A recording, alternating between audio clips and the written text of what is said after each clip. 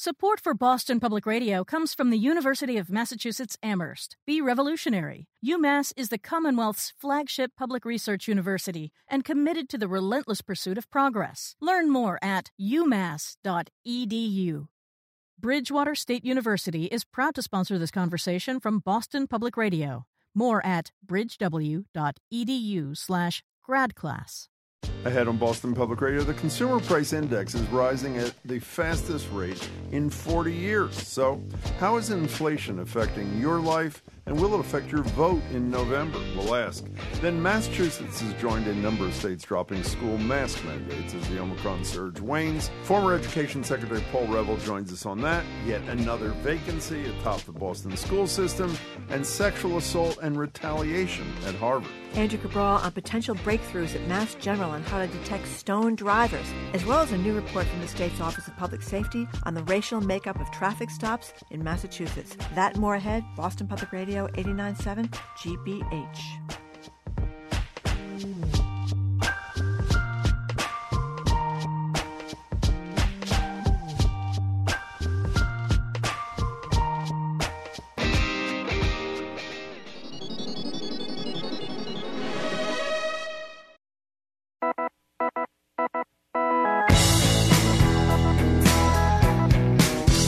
Friday, I am Marjorie Egan. You're listening to Boston Public Radio 89.7 GBH. Good morning, Jim. Hey there, you weren't here yesterday. What did you do?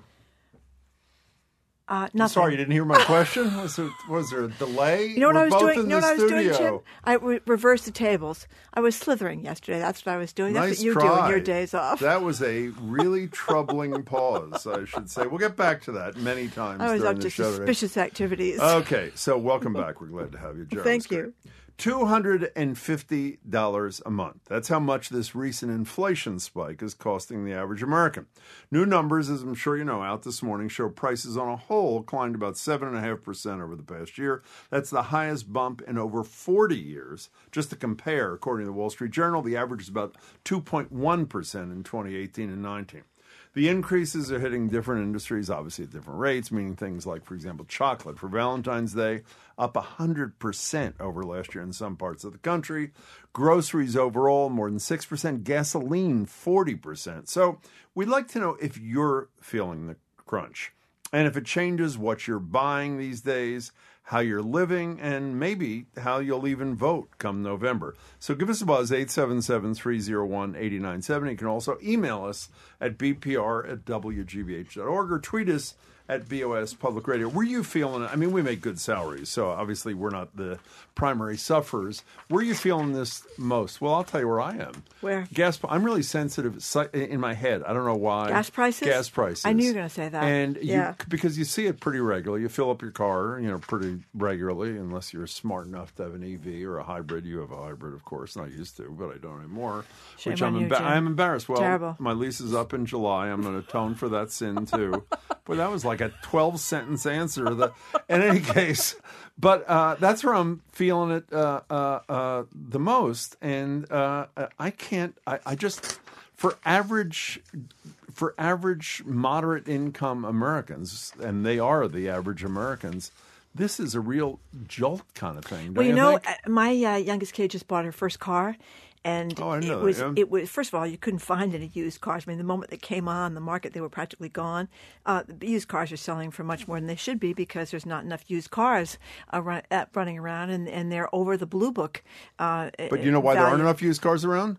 No chips for new cars, so there's a crappy supply of new cars. Yeah. So a huge demand for used cars. Well, they were also saying in the story we read from someplace this morning that car manufacturing plants are having terrible trouble getting their parts, and that's going to be chips in particular. Yeah, and that's going to be made worse by this truck boycott in Canada thing, which may be coming to the United States pretty soon. They also talked about rents have been going up a lot, and furniture has gone up a lot. Those are big things that have grown, not to mention food that people know. We get this little chart from our staff here. Whirlpool, that owns KitchenAid and Maytag, between 5 and 12% increases. You didn't mention the number on used cars. 39%. Yeah, huge. That is huge. I know. Well, she was talking about she was paying for the car, and I was looking at the Blue Book, and I was saying, God, that's more than the Blue Book. And the reason is it was a low mileage, older car. There's not many of those around. So things have Valentine's Day. I was going to talk later with John Gruber about the price of roses on Valentine's Day.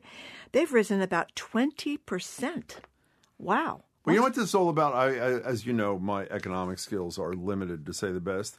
But it's essentially growing demand in this country meets broken supply chain. I mean, don't you think that's a huge part of this deal? Whatever it is, I don't know why I'm getting into the analysis how we got here. The bottom line is inflation is huge, as we said at the beginning, highest in 40 years. And we want to know what it's meant in your life. Have you felt it? If you have you changed any of your buying behavior? Or are you just suffering? Well, you know what's really terrible about this, too, is that lots of people's hourly wages have gone up, and that's been one of the good things about the pandemic with the labor shortage. Employers that are really stingy have had to, or greedy, have had to pay more to their hourly workers. But when inflation's going up so much, it's like you get a raise, and your raise is eaten up by the fact that you have to pay all this money for food and rent and Valentine's Day flowers, Jim, which is the real killer, as we all know. 877-301-8970. So we're trying to make inflation a little bit real rather than just numbers today with your help at 877-301-8970. By the way, Oreo cookies. I haven't had an Oreo in a long time. Yeah, Oreos, that's one of my favorite things. Sour Patch Kids, through the roof, Jim. You eat Oreos now? You eat Oreos now? Not as much as I used to when my kids were still living at home. But do you open them up to eat them, or you eat them I like together? the double stuffed. But do you open them in two parts? Well, or no? I mix it up.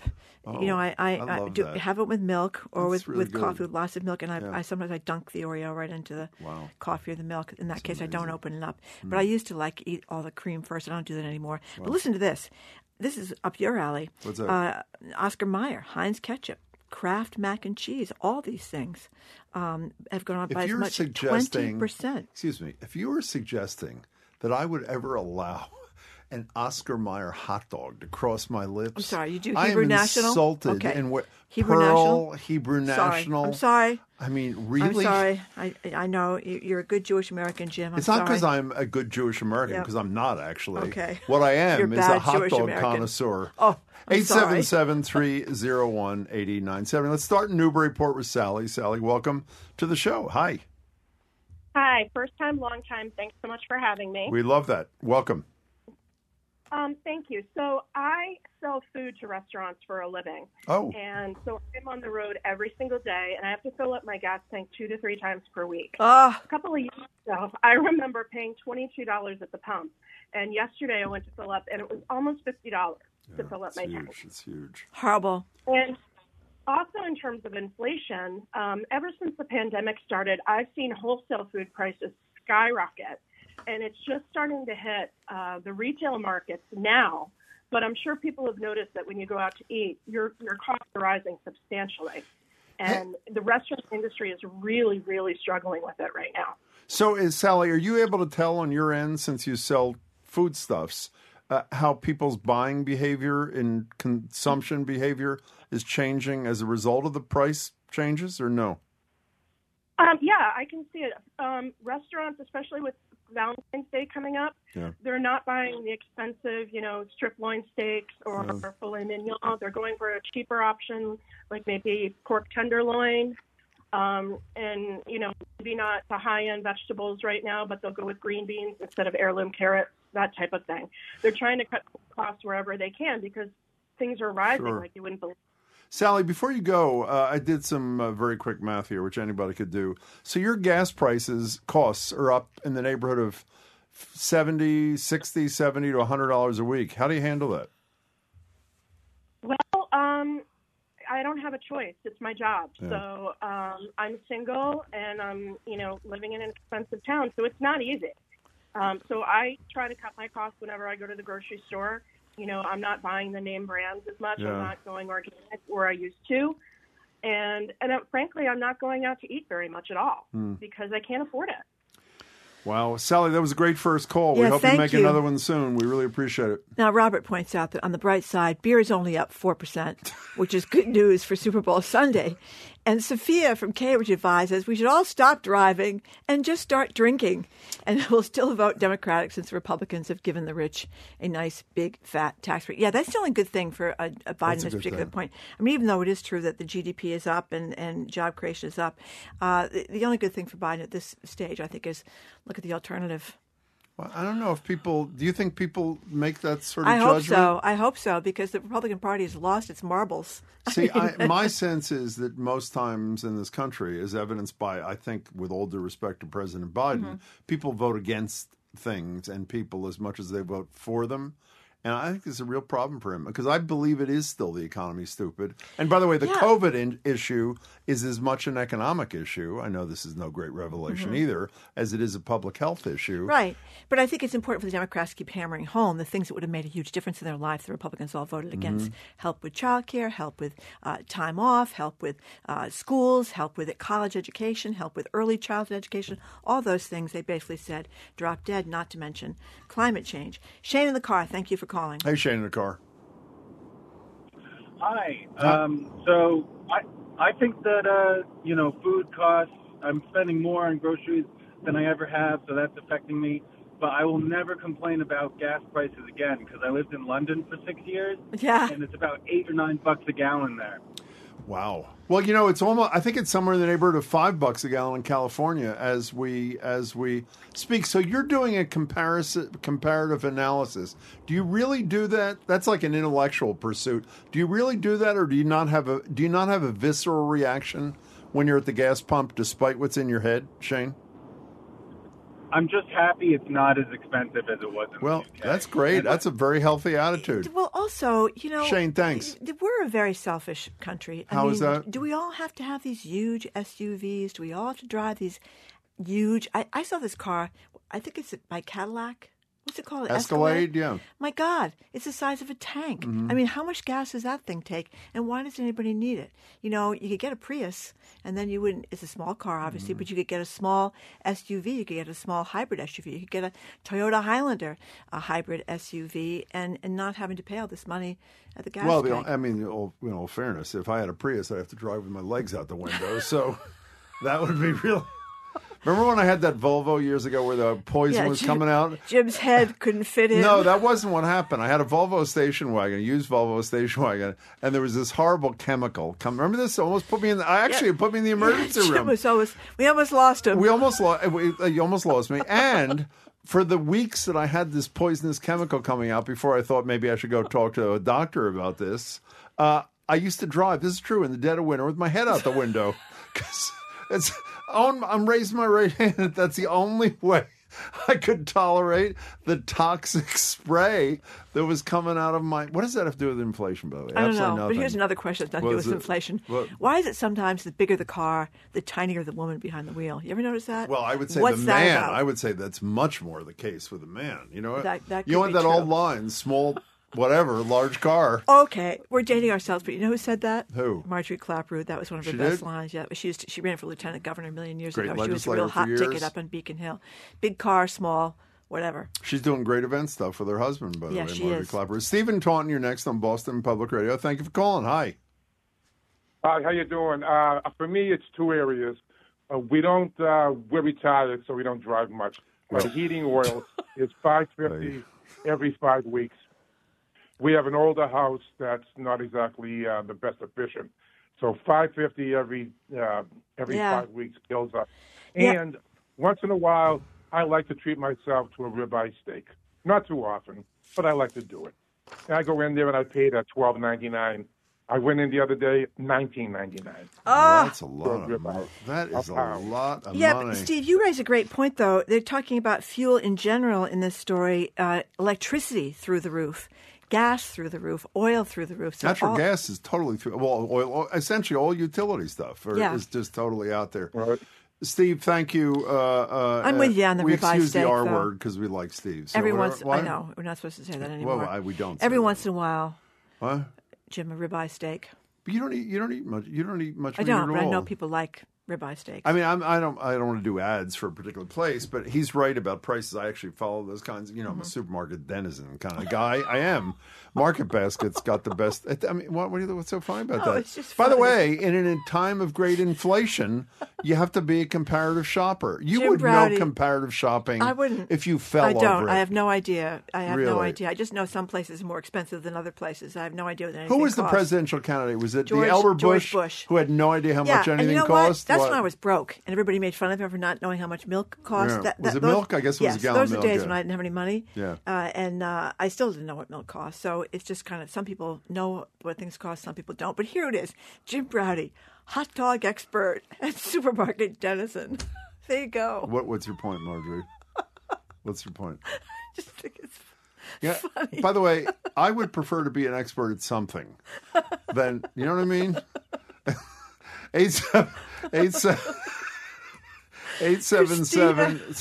877-301-89. By the way, what's the name of that show where you're supposed to, game show, it's been on like 100 years, where you're supposed to guess how much something cost? Oh, Price is Right. Price is Right. Let me is that Yep. still on the air? I have no think idea. so. Yeah, I think it Let me is. tell you something. I could win every dishwasher, I know the price of everything. When I have say no everything, idea. I mean everything. I have no idea. Christina and Randolph, you're next on Boston Public Radio. We're talking about the impact inflation historic inflation is having in your life. Hello, Christina. Hi. Hi. Long time, first time. Another one. Thank you. Yeah. You know, I've never joined any of those rewards clubs at the grocery store. Yeah. But I recently joined one because of the high cost of food. Yeah. And I'm saving a bundle. It helps. I agree. wish I'd done it long before. On my last grocery shop, I saved 30%. Wow. And yeah, I mean, can I say the store? Sure, of course you can. It's Shaw's. Yeah, I have one of those Star Market, Star and Show is the same deal. I have one of those Star Market deals thing, too, where you just type in your phone number. It's a big deal. I agree with you. You can save a ton of, it feels good, doesn't it? Particularly in these times, Christina? Well, it does, because I really, I need the help. I have to say, I thank my dad for this. I'm one of 10. Whoa. And he was he did a lot of the shopping, and we were raised, you buy on sale and you eat what's on sale and you use your coupons. And now, so I've always done that, but this rewards program at It's Shaw's, good. they really do It's a great. fabulous job. Okay, maybe I should start going to Shaw's. Christina, thanks for your first call. Another great first call. Thank you very much. By the way, let's be honest. Is there anything better than a discount? I mean, can we just spend a minute before we take a break? In terms of is visceral satisfaction? That's Yes, a term, yes, right? yes, In absolutely. terms of visceral satisfaction. No, it's huge. Is there it's very anything exciting. like? And by the way, the only thing better is when you're surprised. Now, I do a lot of intentional shopping, as you know. I know what I'm going Yep. for, what the prices are, comparative prices, unlike some other people, kind of thing. That's right. I'm always surprised. But when you're surprised, Yep. when they do the little scan thing, oh yeah, and it's $5.99, and they take off like $1.20, do you not feel like? it's like a new person. I feel like a totally new Or person. you get buy one get one 50% off. You have to buy two, no matter if you don't need the two or not. You buy the two thing. I don't notice I'm making a lot of. I have a Whole Foods like 2 I know you doors do. from my I house, know you do, yeah. so I regularly go there and get Yeah. ripped off. Jeff Bezos must not be paying those people because the lines have become unbearably long at. I mean, because there are not a lot of workers there. Yeah, there are not Yeah, a lot. There are a lot of cashiers, so it's really sometimes pointless to go there.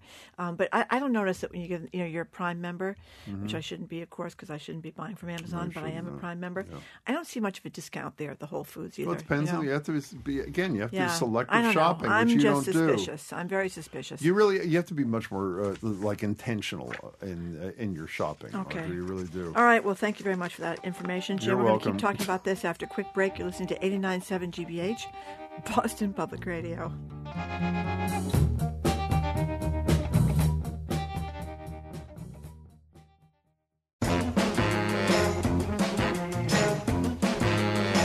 Welcome back to Boston Public Radio. I'm Jim Browdy. She is Marjorie Egan, who will not tell us where she was yesterday, which I think speaks volumes. We're talking about inflation. As you know, the It was announced this morning, 7.5% over last year, highest in 40 years. And we're asking you to translate numbers into what impact it's having on your life, your buying behavior, and whether it'll have an impact, as a lot of analysts think, on who you vote for come November.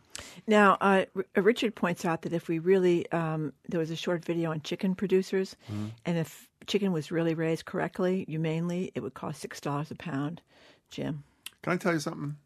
I would, actually I shouldn't, because I was going to say I would pay the $6 a pound, but of course, because I've seen some of those videos, but the flip side is what I would say to me just now is, if you care so much about the welfare of the chicken, why eating a damn chicken? And that's a very good question. That's a very good question. And Andrew says he would give anything to see Jim Braude in a very fashionable supermarket sweatshirt and sweatpants, strutting his stuff on national television. Can I explain something? Because you have intentionally, obviously, created as much negative imagery about me as you can, because you get like this, get as much joy. I have not worn sweatpants in, I would say, a decade. Okay. I wear a sweat. I'm not explaining. Can I explain what I wear a sweatshirt quite regularly, including the Market Basket most Saturday mornings. But I didn't say it was fetching. Spots on it. In any case, they're not. It's another thing that I don't like. I hate sweat, and I'm serious, sweatshirts that have spots on them, and so I do not wear those either. That's his story. Why do you get off on this? It's like the big lie with you and Trump. Hey, why should she be the only one having fun? You know what I'm saying, Jim? Mike in Watertown, you're on Boston Public Radio. Thank you much for calling. Hi. Hey, how's it going, Jim and Excellent. Marjorie? I just love your show. Thanks. Thank you. You're very nice. What's up? Anyway, I just find that the cost of building materials and stuff like that. Forgot about that. Just go through the roof. You go to Home Depot or something like that, and the prices for lumber, it's more than doubled. Yeah. Are you in the business? Yeah, I'm just a local handyman. I usually do a lot of work at Arlington and stuff. So so obviously you have to raise prices. How are your customers feeling about that? Well, they understand to some extent. With lumber, they definitely understand with lumber. I have raised my rates. I have been very gradual about it. But, people are as tolerant as you would expect, only to some extent, Yeah, as much as he can handle. And obviously they probably have a relationship with you, which may cushion the blow. Mike, thank you for sharing that. I forgot building materials is a very big deal. I'm glad you brought that up. I've read about that. Yeah, huge. Yeah. Yep. 877-301-8970 is the number, bpr.wgbh.org. We're talking about inflation, which is through the roof. The worst it's been in, 40 years, I think? 40 years. And how it's impacting your life. Rebecca from Spencer, thank you for calling. Hello, Rebecca. Hi, how are you guys? We're good. Thank you for calling. Thanks. I'm a huge fan. First time caller. We love that, Thank Rebecca. you. Thank you for both. What's up? So I was just calling to talk about the inflation. I have two young kids under 3, and it has been so hard just to buy groceries lately. The cost of bread, eggs, milk, everything. It's been I think it's probably doubled our weekly grocery expense. Really? So how do you deal with that? I mean, what changes? What do you do when you confront that and you got to feed the kidlets? What do you do? Yeah, we just buy a lot more store brand stuff, and just cut back a little bit. Not so many strawberries, maybe more bananas. Yeah. Yeah, someone's just sent me an email saying a pint of strawberries cost $12. No. I think that was correct. Maybe, like at the Formaggio, or I shouldn't even say, but I mean, they have high-end kind of stuff. I don't think know. that. So is that, Rebecca, I can hear in your voice, is this, in addition to the financial cost, does it take a toll on you? Yeah, I mean, it's pretty stressful. You want to do the best for your kids. Exactly. But again, it's everything. We just had to buy oil again today. We ran out of oil. We had just gotten it. It's so expensive.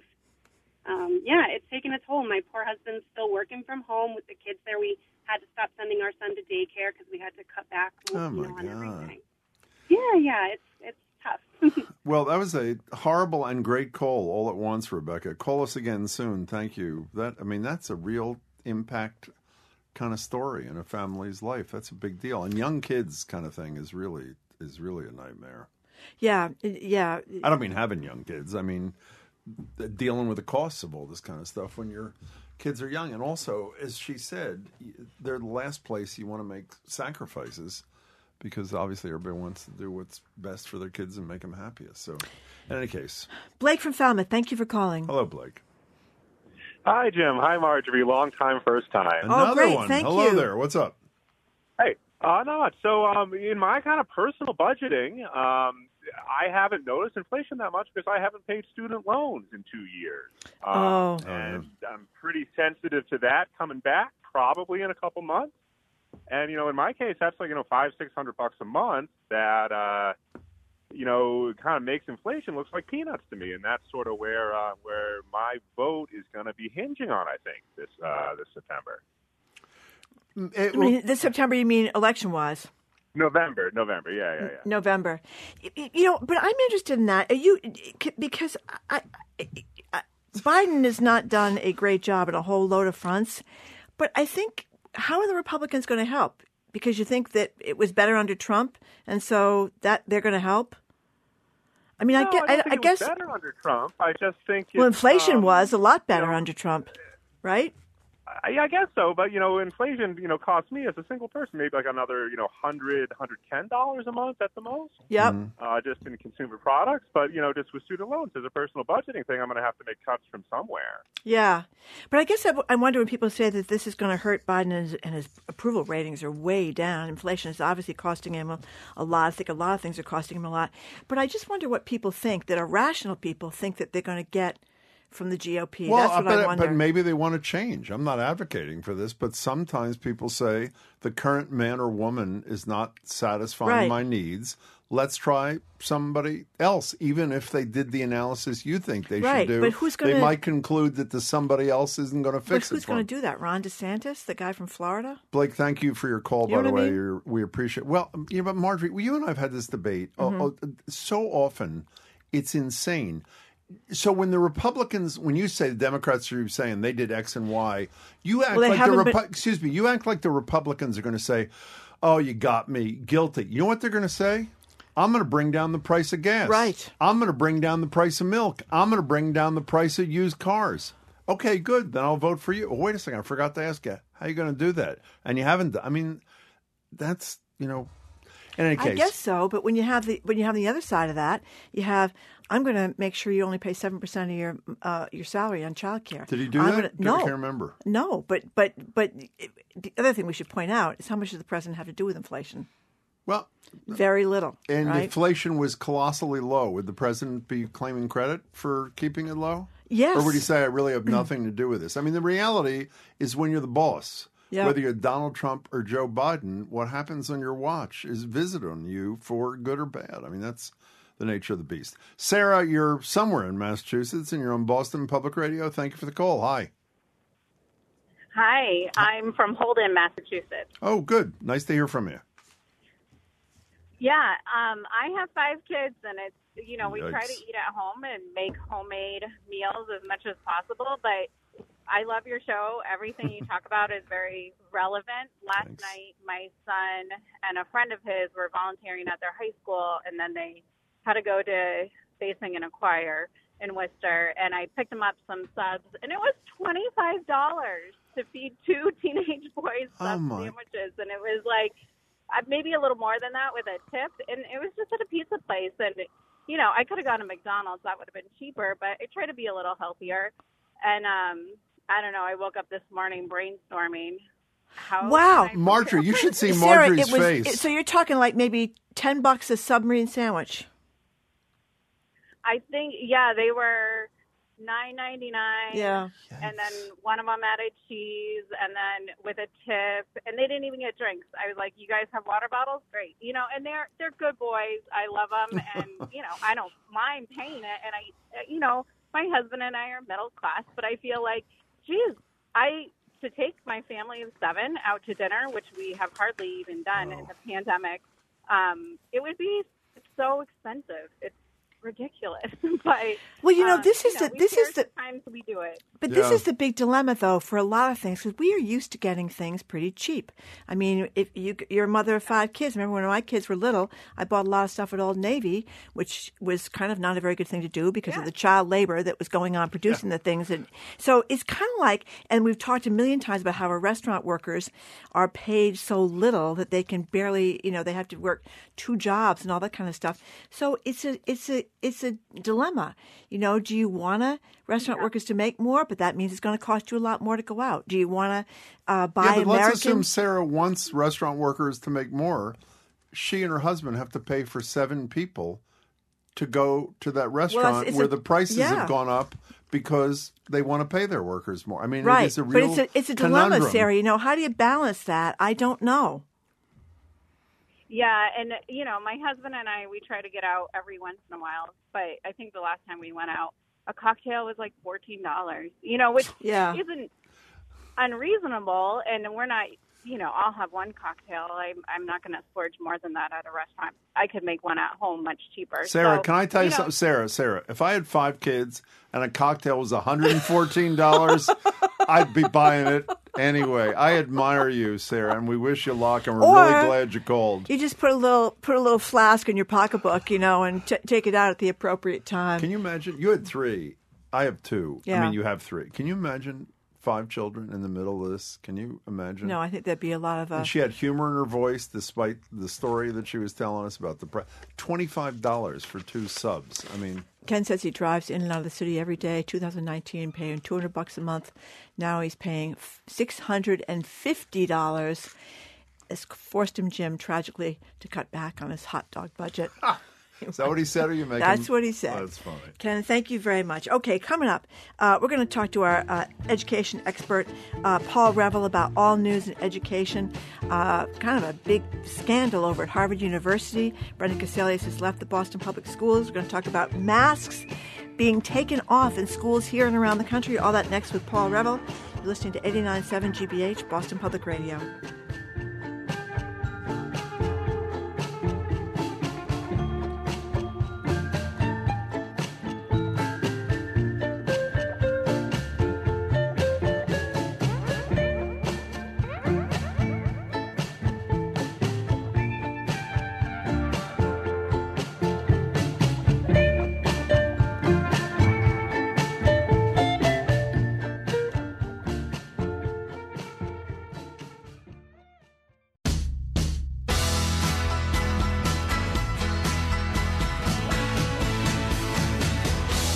Welcome back to Boston Public Radio. Jim Browdy and Margery Eagan here to bring us up to speed on the state of schools here at home and elsewhere is Paul Revell. Paul is the former Secretary of Education and a professor at Harvard University's Graduate School of Education. He also runs the Education Redesign Lab.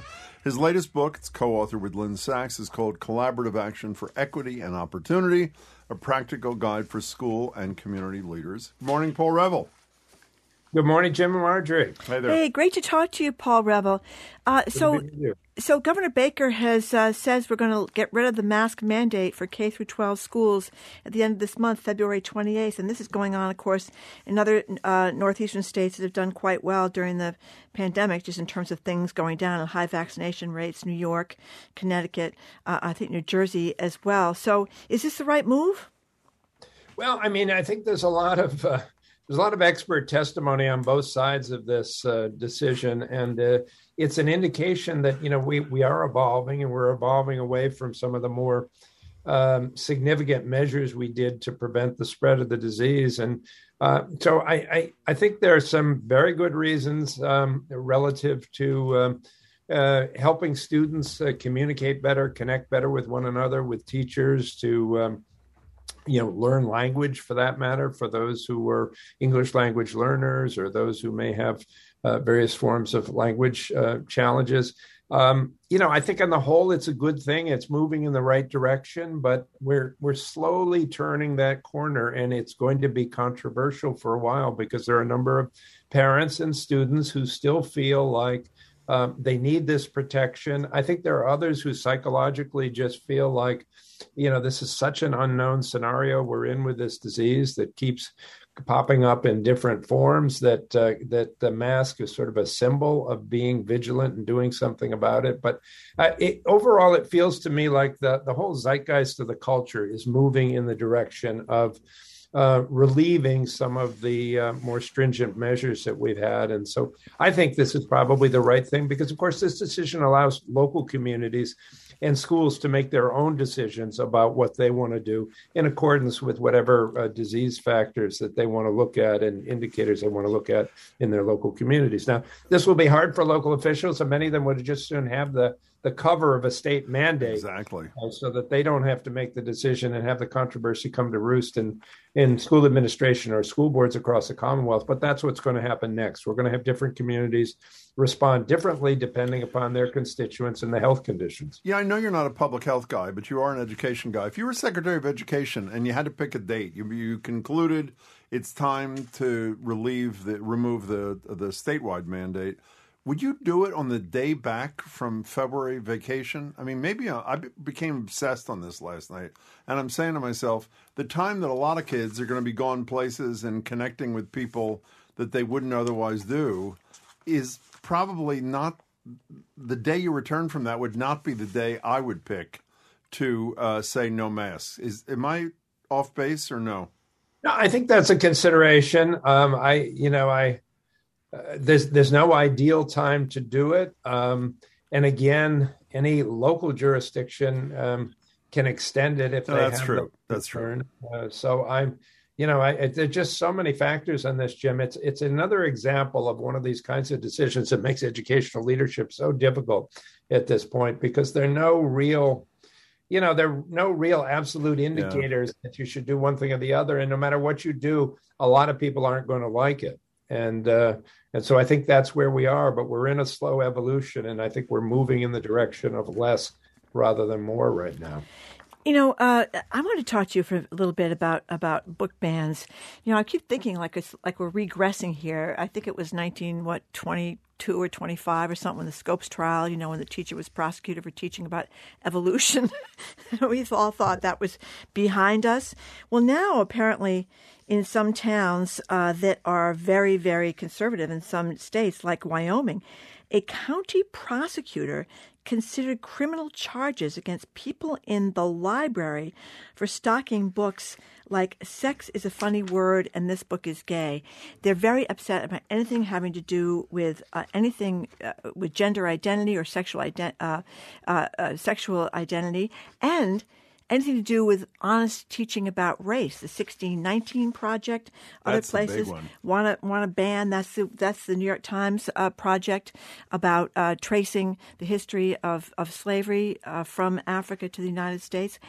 So what do you make of this? I should say, and we were talking about this before, that the left has done some banning too. We had a few years ago, remember, they wanted to ban West Side Story in Amherst because that was thought to be racist against Puerto Ricans, and some people want to ban To Kill a Mockingbird, another classic. Those are people from the left.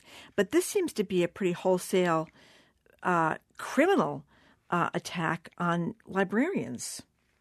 Well, I'm glad you mentioned that. It does cut both ways, but it does seem to be we're having an extreme outburst on the right end of the political spectrum to try and encroach on the discretion of educators in local communities and at the state level, to make decisions about curriculum and instruction. I think it's a frightening development. I was on the phone yesterday with a bunch of superintendents from around the country. One from the state of Kentucky was mentioning recent legislation. I'm not sure what stage it's at, but it had been approved at some level to ban the teaching of or discussion of current events in classrooms in that state. Can you imagine teaching a course on social studies and you can't talk about current events? or there was another provision that I shouldn't be laughing. It's not funny. I know. I know. There was another provision that said if you're going to teach history, you have to teach both sides of the issue, as though every issue had only two sides, and that we should delve deeply to think of both sides of the question of slavery or the Holocaust, for example. So it's alarming that this is going on. And I take it, number one, there was a good piece in the New York Times recently that said book banning is only the tip of the iceberg kind of thing. that really what we're seeing is kind of a frontal assault on public education generally. Right. Yes. Yes.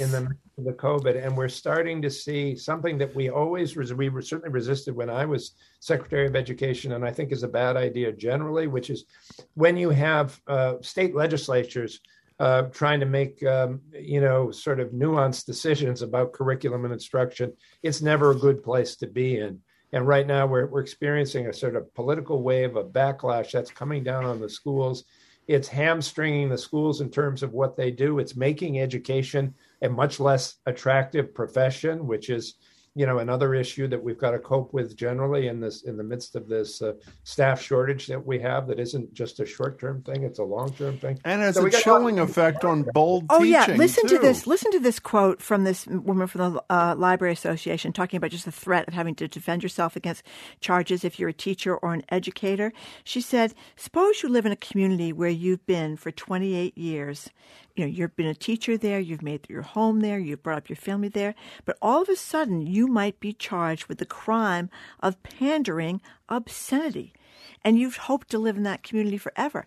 I mean, I think that captures the fear people might be under if they can be charged criminally. No, exactly. And it goes beyond that. The intimidation of members of the school board. Right. Exactly. The degree of controversy if you run for elected office, if you don't vote the right way that certain people want to, then the threat, implicit or explicit, of violence to you and your family. I mean, it's really disrupting the whole idea of what we've historically thought about as public education. And I don't know, the larger agenda seems to be to so sufficiently constrain and hamstring it that it's really not able to function at a level in which the public would have confidence, and therefore the public commitment to public education breaks down, and we move into a situation where it's every family for themselves, which I think would be a disaster for this country. By the way, before we move on to yet another superintendent bites the dust in Boston, our earlier discussion about masks, Shirley Leung, who'll be with us later, was listening. Yeah. She texts me. Her 11-year-old was telling me about all the pros and cons and how it disproportionately hurts young elementary kids who need to learn how to read social facial clues. And Shirley says, I'm like, who are you? How do you know this stuff? Which I thought was pretty great. Yeah. And one last thing about this book ban. Well, that's a good question, and it's a reasonable concern. And particularly the youngest ones are least at risk. So that's a good place to start. We got to move on to the next thing, but I just want to point out the book bans do seem kind of ridiculous in the age of the internet, because really you could get anything you want if you wanted to online. So it's kind of a futile attempt in any case. So Brenda Cassellius says she's gone. Here's part of what she said about her resignation the other day, Paul. Nothing's pushing me out the door. I'm still here for 5 months, rolling up my sleeves, getting this work done each and every day. Now, the second half is true. I'm still here for 5 months, rolling up my sleeves, getting this work done each and every day. The nothing's pushing me out the door is not true. Is it? I mean, it's pretty clear that even though Mayor Wu is denying it too, and she's with us next Wednesday, by the way, so I'm sure we'll talk about it. I'm assuming she's leaving because Mayor Wu says she wants to pick her own person. Isn't that pretty obvious? Well, what I know about what preceded this, which is limited, is that it was a conversation between the superintendent, the chair of the school committee, and the mayor, about the future of public education in Boston and where the mayor wanted to go, who'd be best suited to lead, whether or not the superintendent was, who's been through this kind of embattled, turbulent time of COVID and a whole bunch of other issues. My understanding is the mayor is very appreciative of the leadership that the superintendent has provided, and they get along well. And she. So why is she leaving? Well, I mean, I think in the end, it would probably be safe to assume that you have a new mayor, and it's not uncommon for a new mayor, particularly if there's some level of mayoral control, which there is in Boston, wants ultimately to have a superintendent that's well aligned with where she wants to take the district. So I'm sure that was an element in the conversation. The school committee has its own opinions about where it wants to go. So I don't know exactly how it came down, but it from my conversations with some of the principals in it, it seemed to be something that was mutually agreeable. It's not a verdict on this particular superintendent and how she's done, but it's a taking into account her needs and what she sees as her future, taking into account what the mayor wants to do and where she wants to head and what the school. But how do you fix a school system that has a new superintendent every 10 years. minutes? I mean, I know, yeah, go ahead. And that may have been a consideration, Jim and Margie. I mean, it may be that the mayor had decided, she's going to be in for the long haul. She wants a superintendent who's in for the long haul. This is a superintendent who's, I would think exhausted from the experience of riding through this COVID crisis, and who knows how long she wanted to stay. So I don't know. I'm not privy to what actually happened there, but it was a much more positive process than we had the last time we had a shift in superintendents. Yeah. And I think the only other thing I'd say to what you just said is the superintendent's not a miracle worker. No individual by themselves is going to work magic here. As much as all of us would like COVID to go away and achievement gaps to close and the central office to be humming and great relationships with the district schools and the community and so forth, nobody's going to be a miracle worker. And as we look for a superintendent, we've got to be realistic and at the same time, have a view to what went well and not so well in the past few years of turbulence in that office and try and make a decision for the long term. But I don't even see how we get a semi-miracle worker in Boston, Paul, because we have to parade all the candidates in front of X, Y, and Z groups, which means that those candidates have to announce to their old school or their current employer that they're looking for a new job. I just don't see how that can ever work. And when as you know, I've long been an advocate for changing the open meeting law with regard to appointments for the superintendency and our public college presidents, because we regularly, when I was Secretary of Education, had search consultants who do this work nationally who just say Massachusetts is at a distinct disadvantage in attracting top talent because of that provision that you just mentioned that requires the name of finalists to be disclosed. And that's a negative for anybody who's a sitting superintendent with their own school board or a sitting college president with their own board. So how does that jive with Mayor Wu's talking about constantly having parents involved, open process, all that kind of stuff? It seems like the process is doomed here before it even begins. Because how can parents even tell? Go ahead. I'm sorry. There's ways of managing that, Marjorie. I mean, I think that you can get a lot of input in terms of what the criteria are and how the public would advise those making the decision on the school committee and the mayor in terms of her perspective, what sort of criteria they ought to be looking for, what kind of person they ought to be looking for, what kind of agenda they're looking for. But that's not the same thing as necessarily having to have a long string. I don't think Boston has the time really for one of these year-long processes of selecting a new superintendent. We're in a crisis situation still, and we're just emerging now into a new phase of this. We need somebody who can come in almost immediately upon the departure of this superintendent and hit the ground running. So I think that's got to be a consideration in the process. So we need an expedited process and a process in which the decision makers are going to have the flexibility to move forward fairly quickly. They have some discretion about how many finalists they bring forward.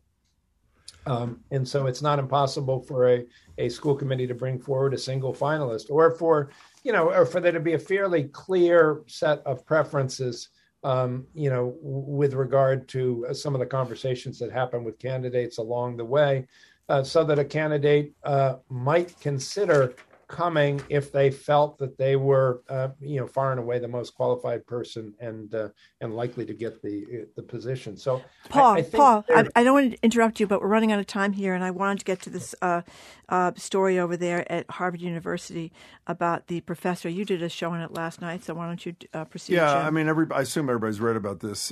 I had two of the three plaintiffs on last night, graduate students in anthropology.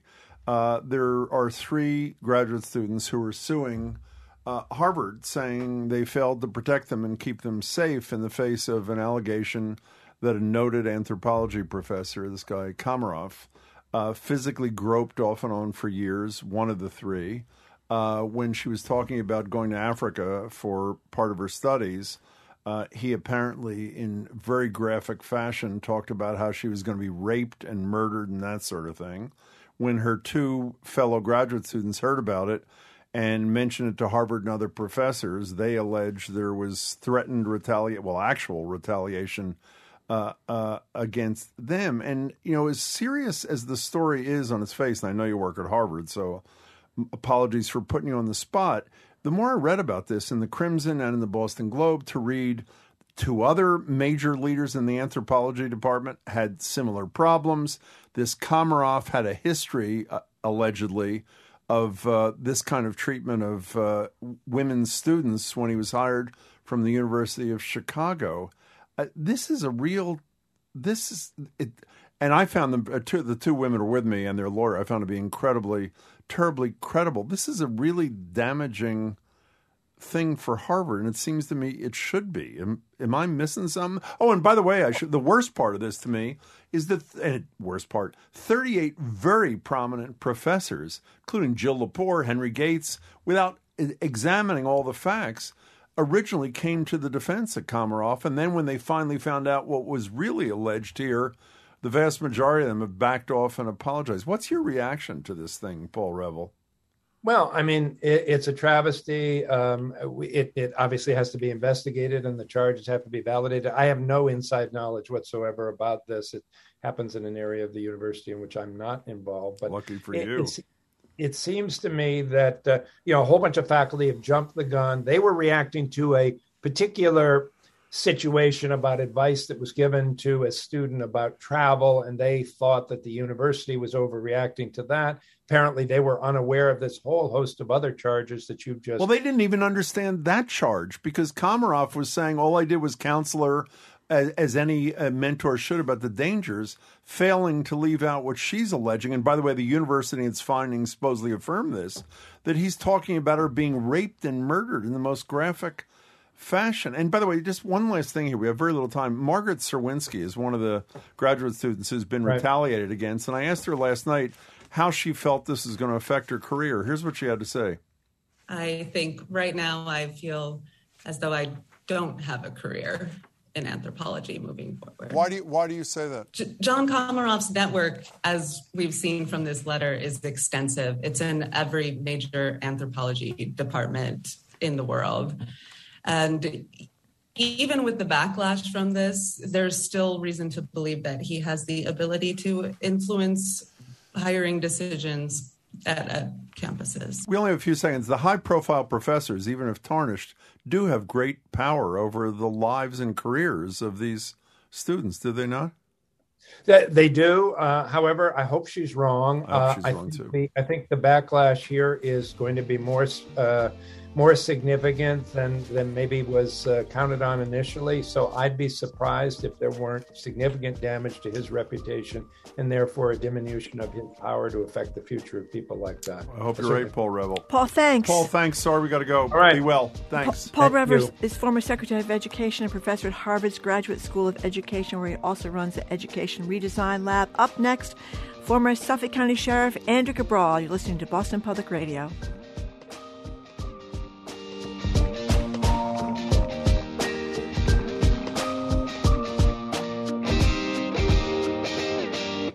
Ahead on Boston Public Radio, Andrew Cabral joins us on what may be a breakthrough at MGH, where apparently they found a legit way to determine if someone is driving while marijuana impaired. Then a married couple has just been charged with laundering $4.5 billion in cryptocurrency. Andy Ihnatko will join us to explain how the hackers gain access to the digital currency and what is cryptocurrency anyway? The rise and fall of Peloton. Boston Globe business columnist Shirley Young will join us on that and the growing number of companies offering paid leave for miscarriages. Then MIT economist John Gruber on the economics of roses for Valentine's Day. That and more ahead. Boston Public Radio, 89.7 GBH.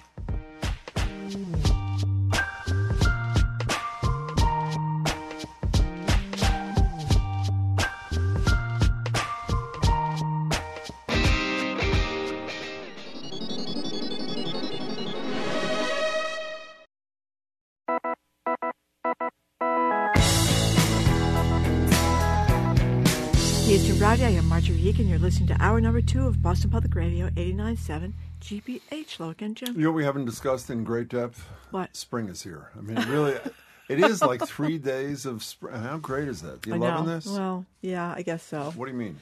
Well, it's climate change, which worries me a lot. Well, it was not like a pro-climate change kind of comment. It was like it is what it is. It is what it is, Jim. The crocuses will be up soon. Later this afternoon. In any case. Is it croci? I don't know. I'm not sure. Neither am I. Welcome back. Oh, you said welcome back, didn't you? So joining us on the line, I got all discombobulated. For this week's edition of Law & Order is Andrea Cabral. Andrea is the former Suffolk County Sheriff, former Secretary of Public Safety, and most relevant to our first topic today, the CEO of the cannabis company, Ascend. Hello, Andrea Cabral. Well, hello, Jim. Hello, Marjorie. Well, hello to you. Hello.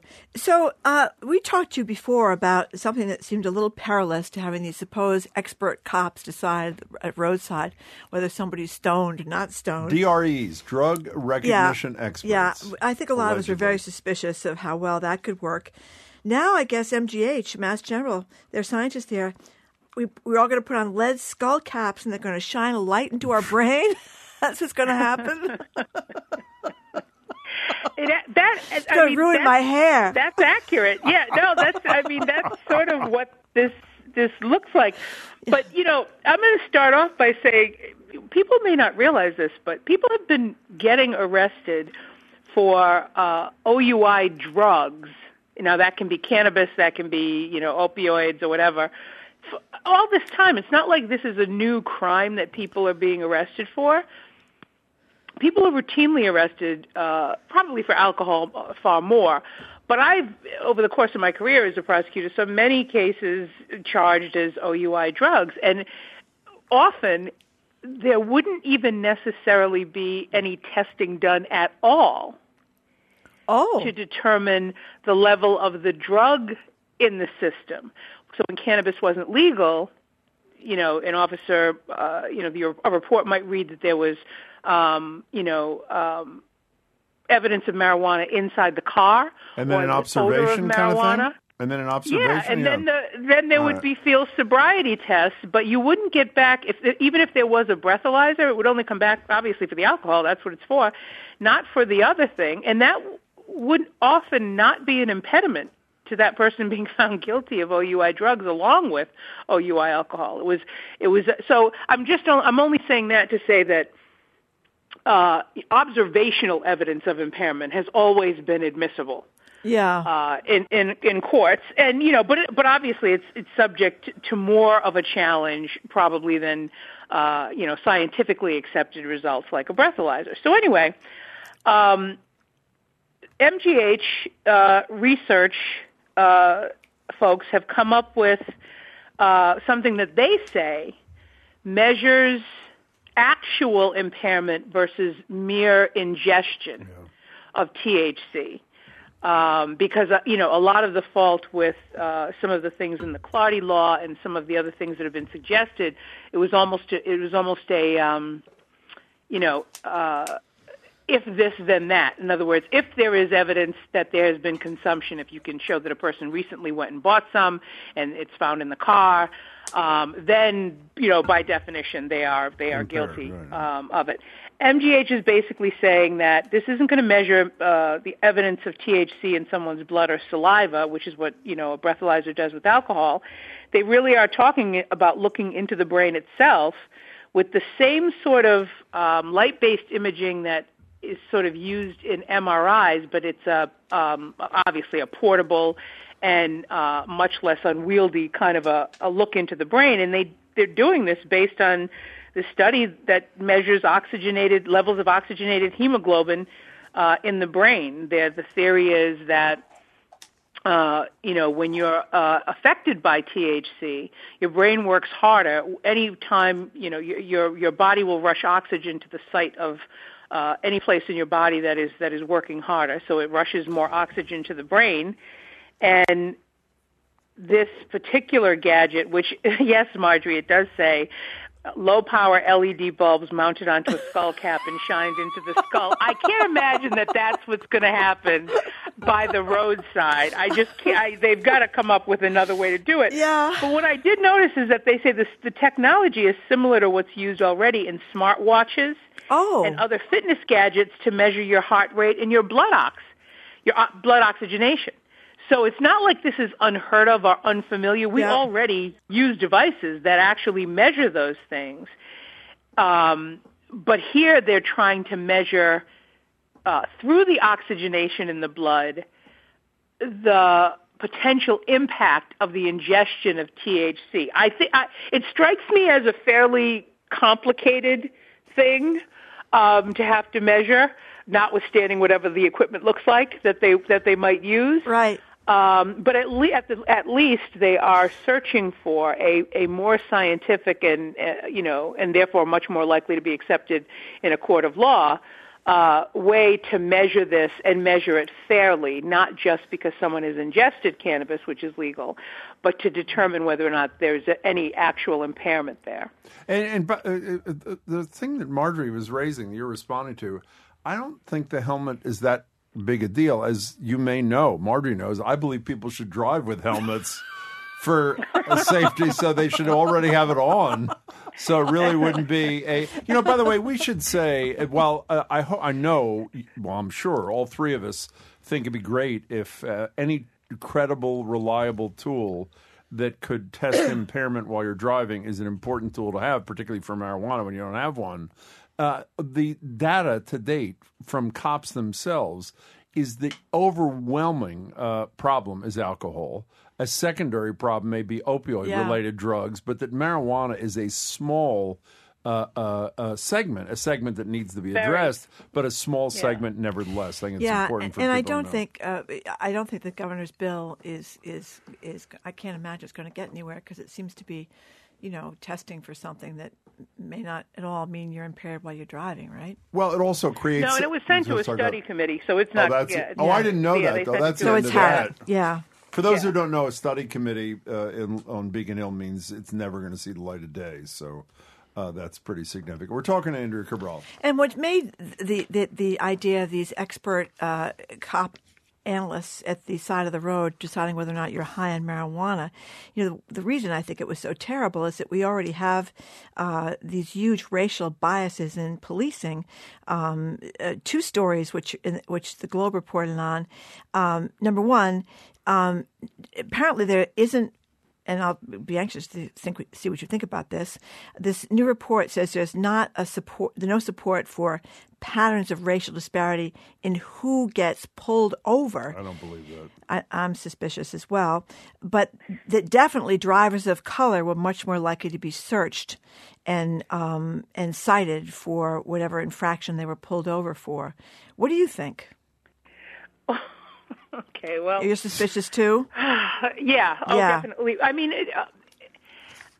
first of all, the study comes out of the Executive Office of Public Safety, which, I used to be the secretary of. And the study is based on information taken from the Registry of Motor Vehicles. So when a warning is issued, there is a paper trail. When a citation is issued, there is a paper trail, and you can tell from that citation whether or not it is a criminal citation or a civil citation, and obviously an arrest generates its own set of paperwork. So they based the study on what was reported to the registry. What that means is that they have no information about who is stopped and no citation of any kind is issued. That is, I can't believe I didn't think of that when... That's the whole ball game. Oh, obviously. I'm kidding. I'm kidding. I'm kidding. Oh, you are? No, you're not kidding, are you? No, I was joking. I would notice something like that because I came out of EOPS and because I'm looking at. So where did you go to find out who was being stopped? And did you hit? That people get stopped and nothing. There's never an issue. There's never a warning or a citation. So how did you get at all of those other stops? So that was like an April Fool's kind of thing in February. Is that correct? Yeah, I made a fool of myself. Okay, good. Okay. Continue. Okay. No. That's the first thing I noticed was that you have nothing in this study accounts for the people who are pulled over and asked a series of questions, and no citation is issued. Well, then it was true. Because they were pulled over because they didn't do anything. So it wasn't a fool. That is a huge hole in this thing. No, that's absolutely true. Well, how that's can they exactly what I said. Then how can they possibly conclude that there's no racial disparity in stops when they don't have a record of the damn stops? Well, that's why I chuckled when Marjorie said, "What do you think of this study?" Because that jumped out at me that there have got to be stops. If you just look at it anecdotally, you talk about the number of people who are able to tell you that they were pulled over, that they weren't cited for anything. Yeah. They were asked a bunch of questions. They had to produce their license and registration. Somebody was checking to see if the car was stolen or some other thing. But they were never told while they were pulled over. You know that those stops happen. So if you know that they happen, how are you accounting for them in a study before you say something like there's no disparity in between the race of drivers who are pulled over, generally speaking? Right. So I had an issue with that, and an issue even with the way that it was sort of. I don't necessarily blame the Globe for the way the headline reads. It's I think an attempt to be sort of accurate. But I start from the perspective that you don't actually know whether or not there's any disparity, because the only thing you mentioned is what leaves a paper trail with the Registry of Motor Vehicles. And that's assuming that everything the registry gets is accurate. So then if you dig sort of a little bit deeper, what is really, and the reason I had a problem with the headline is because it sort of buries the lead. Yeah. Even if you put aside that they may not be accounting for all of the stops, they're essentially saying, well, once the person is stopped and it becomes clear who the person screwed. is, Exactly. then there are disparities. Yeah. Exactly.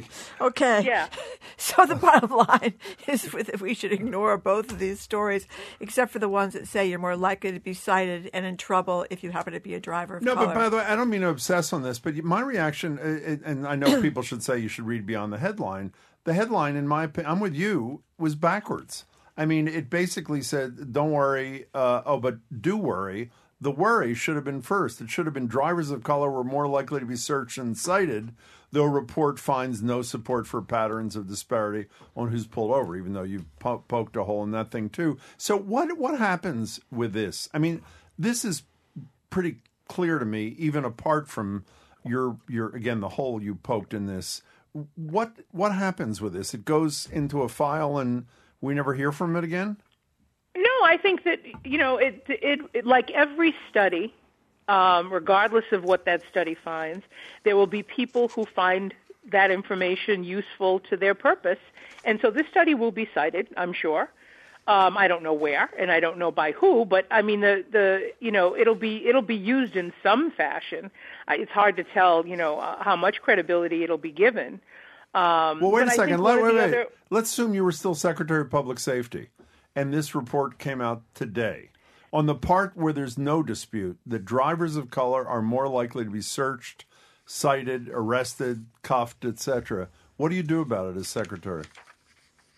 Well, first of all, I would have measured. I would have said if we don't have evidence of stop data from police files where the officer says, at least on the radio, that they're pulling someone over, and most officers will say that because you never know what's going to happen in a stop. Unless we have that, we don't really have a basis to do the study, so you probably, you wouldn't have a total number. But to your point about the ones that say that there are disparities once they're pulled over, this information merely is added to the laundry list of studies that have found these disparities. I'm not even sure why this was done. There's plenty of information out there that shows what the disparities are. And so when you go to, and I'm not saying that EOPS wasn't well-intentioned in doing the study, but when you go to the part of the story that talks about one of the reasons that they felt that this data, even though it was just coming from the RMV, was reliable is because they analyzed it using a method called the veil of darkness, which compares stops made in darkness to those made in daylight. And it's based on this idea that police officers are less likely to be able to determine a driver's race at night than during the day. I'm not quite sure where that comes from. It is generally harder to see things at night. Right. And I assume, it is harder to see inside of maybe it's based on the fact that it is harder to see inside a car at night. Mm-hmm. But again, here's something else that's sort of left out. What is left out is that this research is being done after the hue and the cry over disparities in pulling. This is done specifically based on the hands-free, the bill that says that you can't be on the phone, using your hands on the phone. There was a built-in study component to that bill, and that the reason that was in that bill was because there were definitely legislators who raised, a hue and a cry about the disparities in police stops. Didn't Byron Rushing, when he was a state, didn't Byron Rushing hold up this bill for a long period of time over that issue and ultimately got it, right? Yeah, over the profiling thing, yeah. Yeah, absolutely. But here's the thing. If you're using the veil of darkness, police officers also know that passing drivers will be able to see them pull over people who are people of color. I notice it all the time when I'm driving. At night, you're less likely to notice it because it's nighttime and you really are paying more attention to the road and keeping your car on the road, and you might glance at something. But so the veil of darkness as a methodology I don't think it says as much about drivers what time of day it is that drivers are pulled over in terms of, identifying no racial disparity, as much as it says everyone is more aware that in the daytime everything is more public. You know what's a terrible thing? I have a couple of issues with this study. I was just going to say, you obviously feel really good about this study. Yeah. You know how it's come to the point now, I think, for a lot of people that when you see white cops pulling over black kids, you almost feel like you should stop and see what happens. I mean, you almost, because I've become so distrustful, and that's a terrible thing to admit, because I know there are a lot of good cops out there, but it just is really upsetting, I think, to a lot of people, because that's the worst part of it, is that there are people who should be pulled over. Right. I mean, my God, the number of potential killers that are found in the trunks of cars that are pulled over for traffic stops is just astonishing. Really? Are there a lot of killers found in trunks? I didn't know that. No. I mean, they actually serial killers have been caught just because they were pulled over because they were driving, speeding or driving erratically, which is astonishing. It's like you're a murderer and you're not thinking to yourself, maybe I should probably keep to the speed limit because they might pull me over. That's a very good point. You've got a dead body in the trunk. No, that's good advice. Wise. If you're a serial killer listening to the show, the former Secretary of...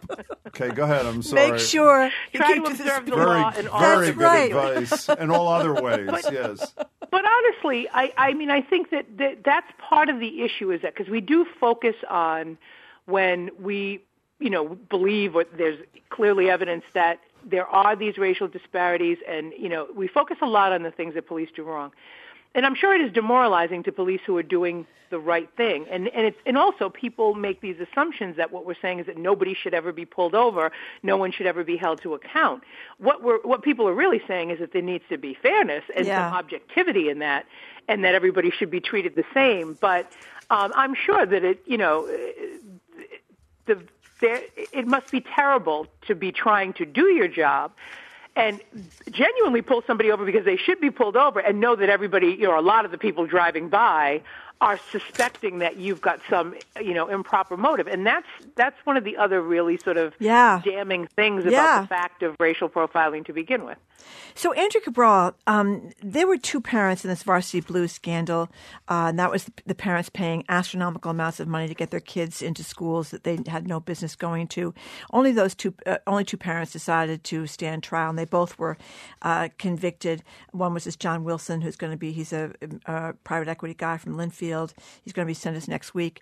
And the other was a former casino executive who just got a year in prison for paying $300,000 to have his daughter get into the University of Southern California as a basketball recruit, even though she couldn't play well enough to make her high school varsity team. But what I wanted to ask you about, and you can comment on the sentence thing too, but the lawyers for the guy, the casino executive fellow, and I'm not going to, I don't know how to pronounce his last name. Nor do I, actually. So I'm not going to botch it. But the lawyers made a very good point that they argued that the casino magnate should have gotten less prison time than parents who involve their children in the scheme, sometimes having them pose for photographs to submit with their fake athletic profiles. The casino magnate who was just sentenced did not involve his daughter. Apparently she was unaware of it. And I thought that was a good point. I mean, I'm not saying the guy shouldn't have gotten a year. That's fine with me. But I'm with you. I never thought of it either. If you dragged your kids into this, that's worse, isn't it? Well, but I think that by and large, what you've seen among the parents who drag their kids into it is that they've pled guilty. Yeah, they've almost all pled guilty. Means that you have to acknowledge it, right? You have to express remorse. And as the prosecutors pointed out, he didn't apologize for anything, never showed any remorse until it was time for sentencing and he asked for leniency. But I actually question, and listen, I was not, recruited as a sports, scholarship recipient or anything like that to a college, so I'm not exactly sure how this works. But how could his daughter be recruited to a university as a basketball recruit and have that appear nowhere in her application or in the acknowledgement or admissions letter? Oh, that's if you're a good point, Andrea. As a sports fan, don't you know that's how you're being admitted? Isn't it that apparent to you? And wouldn't you have stressed that in your application? So one of two things has to happen here. Either she did know, and I do find it amazing that she's being allowed to stay at the university based on the fact that they say that she didn't know. But either she did know in some way, shape, or form, or he took all of her admission material and had it converted either by the coach that he was paying off, the person he was bribing, or he did it himself. And she never knew that her original application had been altered to add all of this information about being recruited. Because even if you're a coach and you're saying, I want this student to come in as a basketball recruit or a hockey recruit or whatever it is, there has to be a paper trail for that. Yeah. I don't find some indication. But in your voice, you make it sound like you don't find it believable that the father, the now felonious father, would have made such an adjustment. Why, if you're willing to cheat the system to begin with, why do you think they wouldn't be willing to alter an application? No, that's why I said one of two things is possible. Either she knew or... But once you get to the school, how is it possible that a school has students who are recruited based on their particular talents, not just this general sort of matriculation, their particular talents, and nobody the entire time you're there ever says, shouldn't you be playing basketball? It's a very good point. Nobody says it. Yeah. I just find that really, really strange that you would be recruited for being recruited for tennis, and nobody ever questions why you haven't played a game the entire time you were there. So, we got to go, but that leads me. You were kind enough a few minutes ago to give unsolicited advice to serial killers. Do you have any advice for felonious wealthy people who are thinking of sort of cheating their kids' way into college? Any advice for them? No, unfortunately, no. It would be just, let your kid get into whatever school, their ability allows them to get into legitimately. But this has been going on forever. I mean, the fact that it's being dealt with now is pretty amazing because this has been going on for as long as I can. One of the privileges of great wealth is this idea that your children, you can do with that wealth whatever it takes to get your kids into the school that you want. And it should also be said, for the parents, it's a big deal for the parents' reputation that the kids get into these prestigious schools. It's a point of bragging rights. And that's part of why they do this. Yeah. That, is to be able to say, my kid got into this school or my kid for them as much as for the kid. To them. Right. I have two words to say to you. Jared Kushner. That is yes. That is not a Varsity Blues case, but not that far off. Hey, Andrea, it was great to talk to you. Be well. You too. Thank you, Andrea. Thanks. Andrea Cabral is the former Suffolk County Sheriff and Secretary of Public Safety. I thought that was wise advice for the people with dead bodies in the trunks of their car. Don't violate traffic laws. Don't go over the speed limit. By the way, we should say Andrew Lelling, the former U.S. Attorney, is the one who initiated. Good for him. I mean, he did. It was great. It was great that he did this, and it was one of the high points, I think, of his career. Anyway, Andrea is now the CEO of the cannabis company Ascend. Up next, Andy Ihnatko joins us for the latest stories in the world of tech, including how one couple managed to pull off a $4.5 billion crypto heist. Until now, that is. You're listening to Boston Public Radio, 89.7 GBH.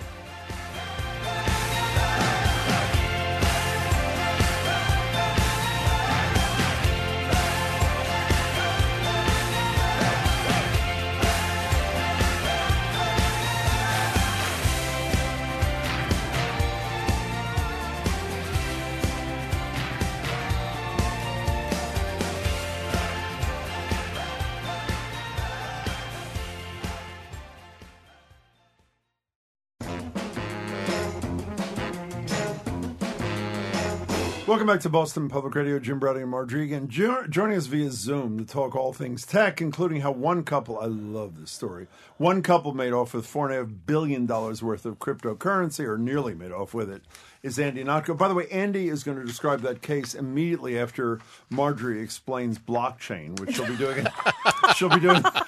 That's right. And then I'll add something to it when she's done. Andy's a tech writer and blogger. Thank goodness he's here. You can check his work out at ihnatko.com. That's IHNATKO on Twitter. Hi, Andy. But Andy, before we get to my blockchain explainer, lecture, yes. There is something I do understand. Is crooks coming through your front door. So let's start with that one that is easily digestible for me.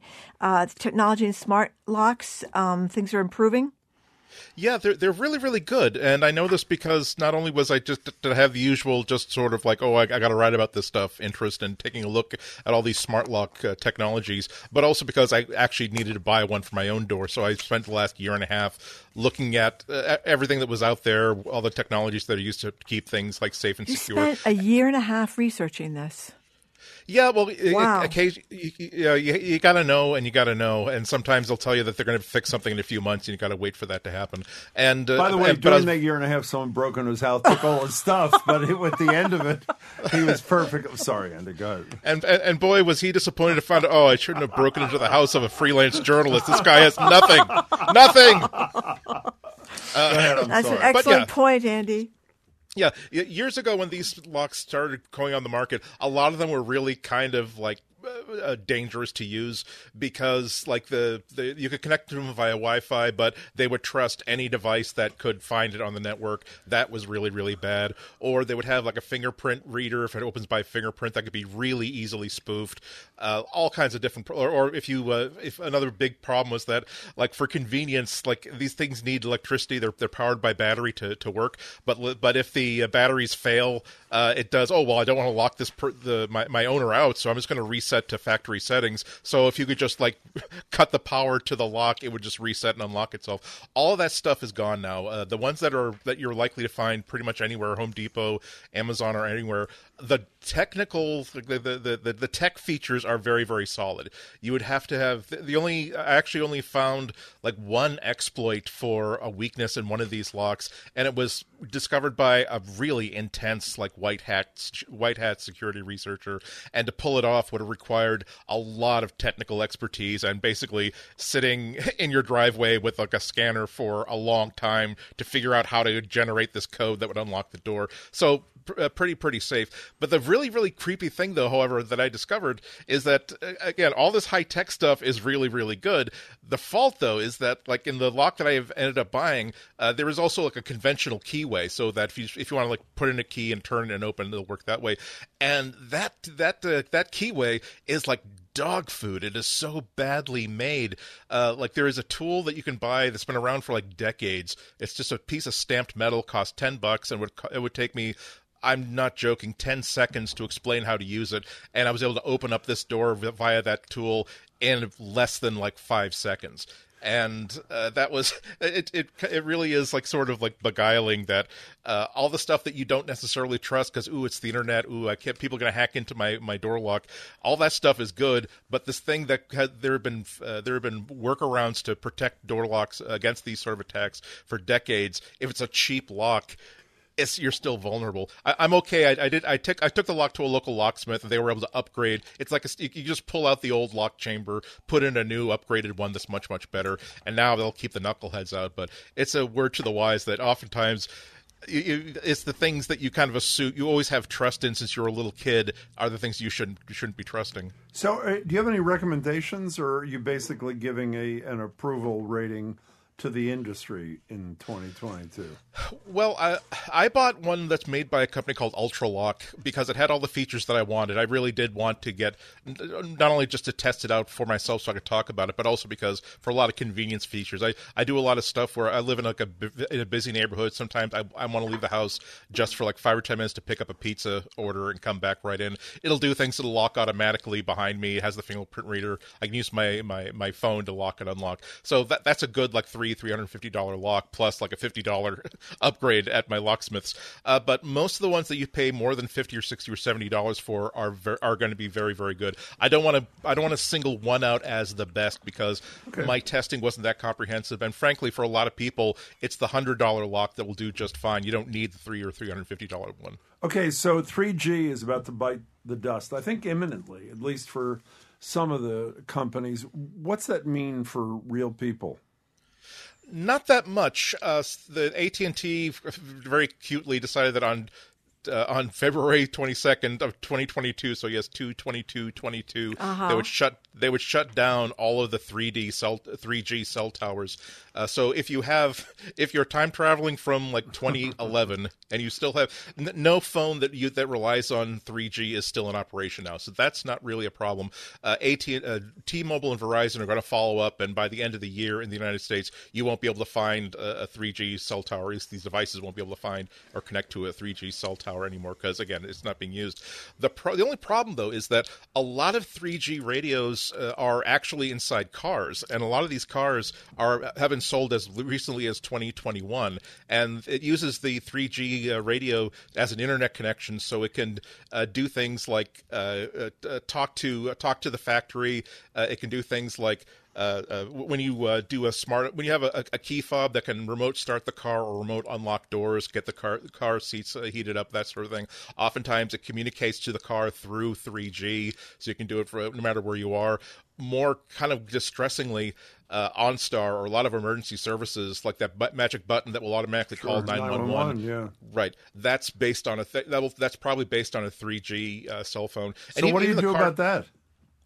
Not much. Unfortunately, there's no like one catch-all thing to do. A lot of car makers have already started to address this. Like Tesla, if you got an old 3G radio, for $200 they'll upgrade your hardware, I think, to 4G. Some of them have been already pushed over through the radio, like digital updates to the software, so that it can kind of handle this stuff. Some car companies are just saying that, well, look, the agreement, the user agreement back in 2014 explicitly said that, hey, we didn't tell you that your car navigation would work forever, so sorry, you're going to have to deal with it. If you're concerned about it, or if suddenly you find that features stop working, you can call your dealership, and ask them if there is an update or upgrade available. It might cost you some money, so you have to kind of decide whether or not it's worth getting that 2015 Ford Explorer, getting these 3 or 4 missing features back up and running again. Wait a minute. I just want to be clear I understand this story because I was a little bit confused. If you have an older car and you're stuck in the 3G thing when we go to 5G. Not necessarily so old. Andy's saying some cars recently is 2021. Yeah. Are you going to be able to hear your radio? Are you going to be able to play your podcasts or your music from your phone or not? Oh, yeah.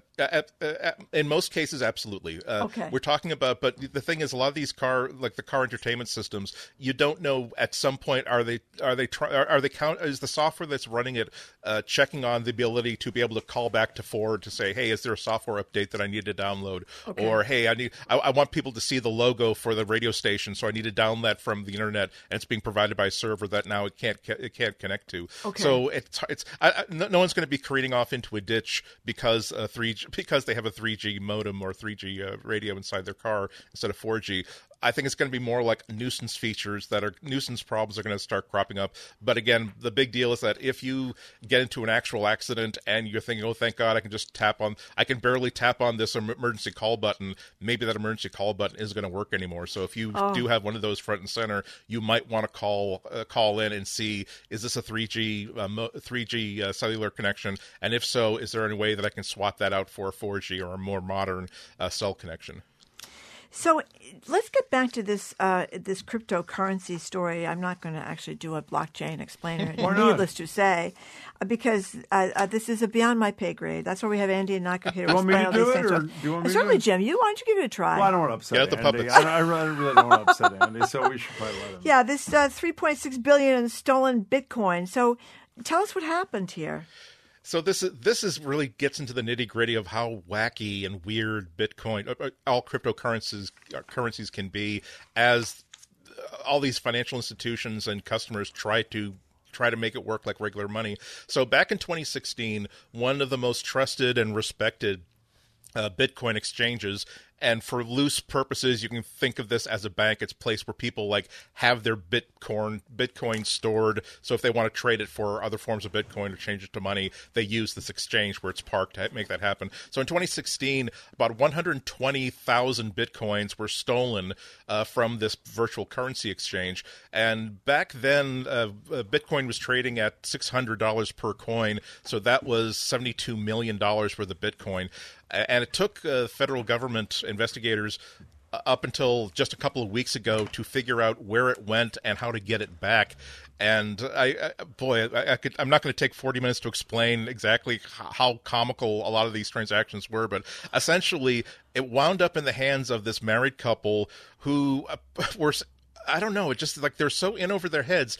The digital wallet, along with all of the addresses and passcodes they needed to access that wallet, was uploaded to basically a cloud account, like not necessarily iCloud, but just like iCloud. And so once it was there, like the feds who had been following this money noticed that it went there. They've been following these two people. They said, "Wait a minute, we can just get a warrant and grab that digital wallet. We now have a list of all the passwords we need to move all of that Bitcoin back into federal custody to seize it." So that's what they did. They seized not the entire 120,000 Bitcoin, but something like 96,000 of it, and the rest of it is pending investigation. And they arrested both of them and charged them with money laundering and a couple other banking offenses. But the funny thing is that, again, it was $72 million worth, $600 per Bitcoin back in 2016.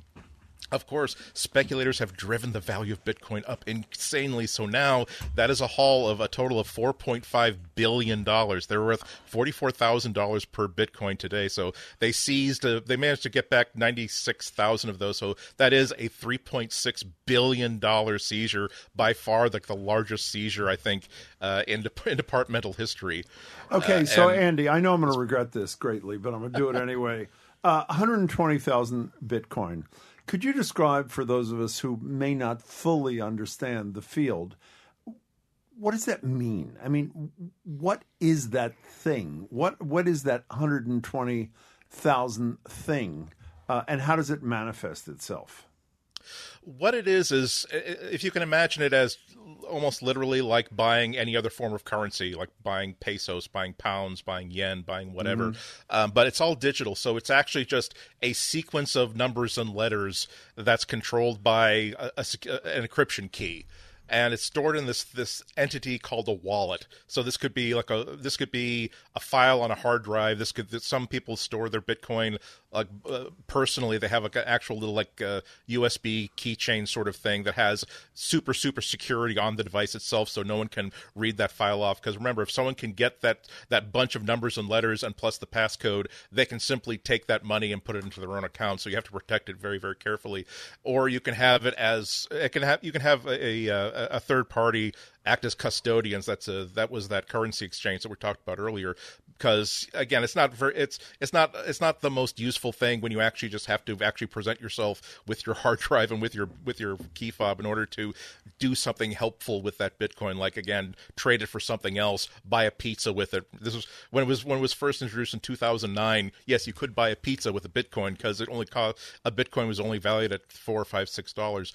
Unfortunately, because it's been traded like an investment and like a speculative investment, the value of Bitcoin, this one form of cryptocurrency, has just gone skyrocketing high. And so, as far as what it would actually look like to you. Again, it's just a sequence. All this is down to is a sequence of numbers and letters, just like this thing that's protected by a passcode that hopefully only you know about, that is almost as easy to lose as an actual $10 bill, because there are people who, if you have it on a hard drive or if you have it on one of those keychain things and you lose the keychain or you forget what that passcode is, that Bitcoin still exists. It was created. It's still somewhere as a record of, at some point, this Bitcoin was created in 2009, 2010, whatever. At some point, you bought it and you acquired it, but you can't access it. So it's like that $10 bill just basically went down the sewer. It exists, but now it's far beyond your own reach. This is why a lot of wacky things can happen. Like this is the I don't want to use the word funny, but let's say weird. So the exchange that was the victim of this attack, all that money was stolen from customers of Bitfinex, people who had chosen to store their Bitcoin essentially in their vaults, so to speak.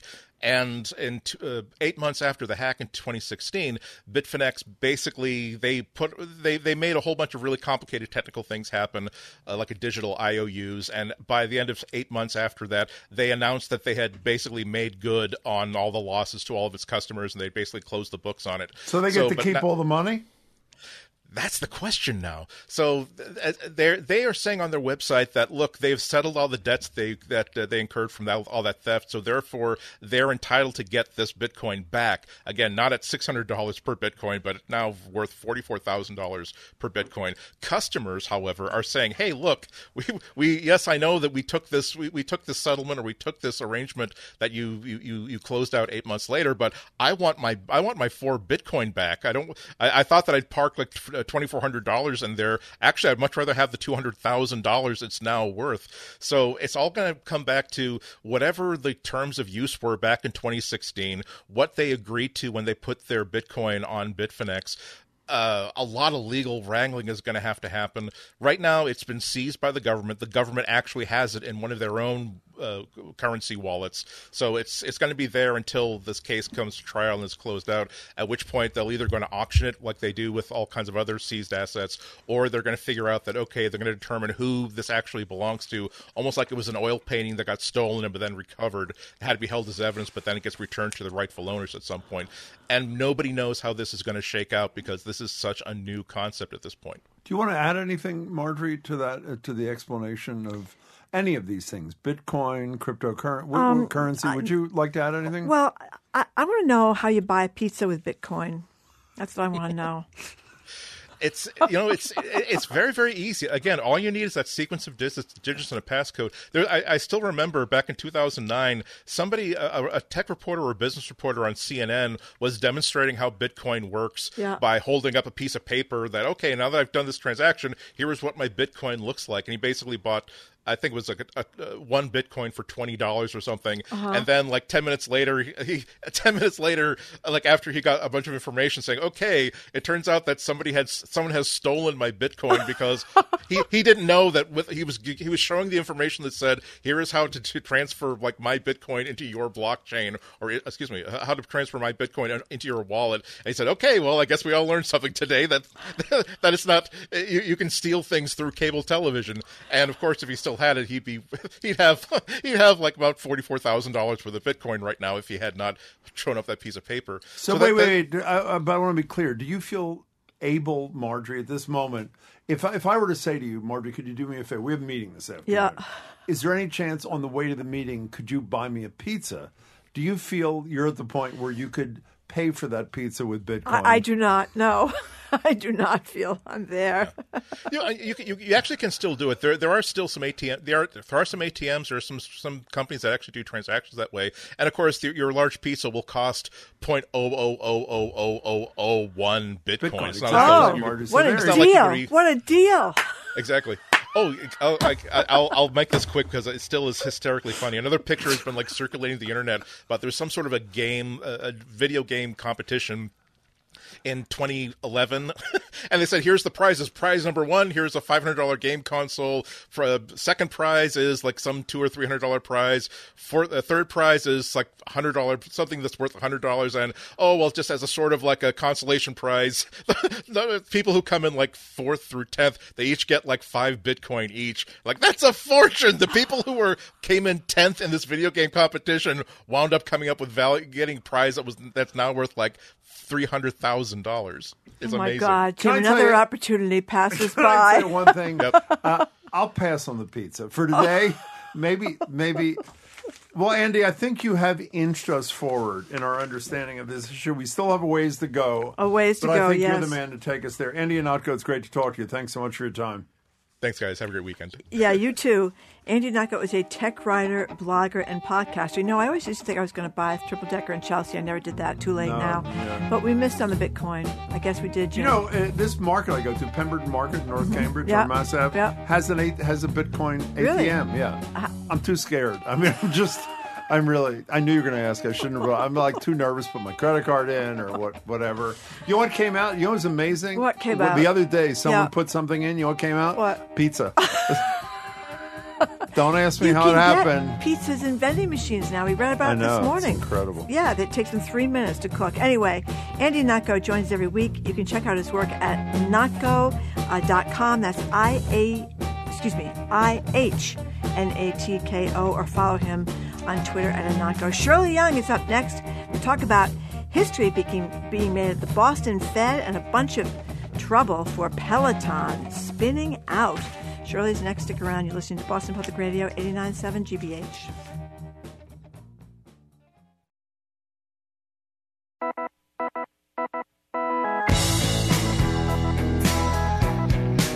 Welcome back to Boston Public Radio. Jim Braude, Margery Egan. Joining us next on line to discuss an historic day for the Boston Fed, thanks to Susan Collins, not that Susan Collins, but another business stories, is Boston Globe business columnist Shirley Young. Shirley, good to talk to you. Hi, good to see you. You too. Well, great to talk to you too, Shirley. But before we get to Susan Collins and the Fed, your colleague Larry Edelman wrote a great piece, 2 weeks or maybe 3 weeks or so ago, about people that got money during the pandemic that filled out all the forms correctly and they submitted the forms to the government and they got their unemployment. And now the state of Massachusetts was telling them they owed them $5,000, $10,000, $15,000. There's been a development about this coming from the Biden administration, the Labor Department. What's going on? So the Labor Department issued new guidance on Monday to give states more leeway in terms of waiving more of these overpayment notices that people have been getting. And this is a situation where the state has been sending notices to hundreds of thousands of people saying there's been a mistake. We overpaid you in unemployment benefits. And you need to pay it back unless you can, prove or argue why you don't need that you weren't overpaid. You were properly paid. And, when we looked at it, when Larry looked at this, it's a little like a blanket waiver, right? It's not like everyone's forgiven. But the Labor Department is signaling that it wants to be more generous in terms of trying to get some of these situations straightened out. And so I think it'll still be a slog for hundreds of thousands of claimants because they still have to get through to the state unemployment office. They still have to get through to them and make their case. By the way, while Larry Edelman started this, Shirley's written about this too. You've both done terrific work on this thing. We discussed this with Governor Baker at some length off your writing, yours and Larry's, when he was here a week or so ago. And his position was that the vast majority of the outstanding money was federal money over which he had no control unless Congress act. But we didn't talk about whether the Labor Department could act and do something, which obviously is good. And the remaining portion was state money, but a minority of the money, smaller portion. Two questions. One, is anybody on Beacon Hill? I know that there was a legislator who wanted the terms for state waivers to be modified and made easier. But is anybody in Beacon Hill talking about more of a blanket relief for those who, again, got the money through no fault of their own, the vast majority of whom, in all likelihood, have spent every single penny, probably on necessities, so they're in a really tough spot. Is there any move in that direction or no? I mean, not a blanket. I think this is happening in stages, right? It's not. I think what there's some legislators on Beacon Hill, specifically on the Senate side. They want to look at how can we make this because it's a very frustrating process. We've talked to many people who've gotten these notices. They spend hours on the phone for months trying to appeal, trying to get a waiver, and they can't get through, or they get conflicting information. I think before you go straight to blanket waiver, I think everyone needs to be heard, or there, people need to feel like the process is fair, rather than, oops, they missed the deadline and that's it, because they got this money in many cases. I mean, they were approved by the state, obviously. So anyways, but I guess what I'm saying is that it's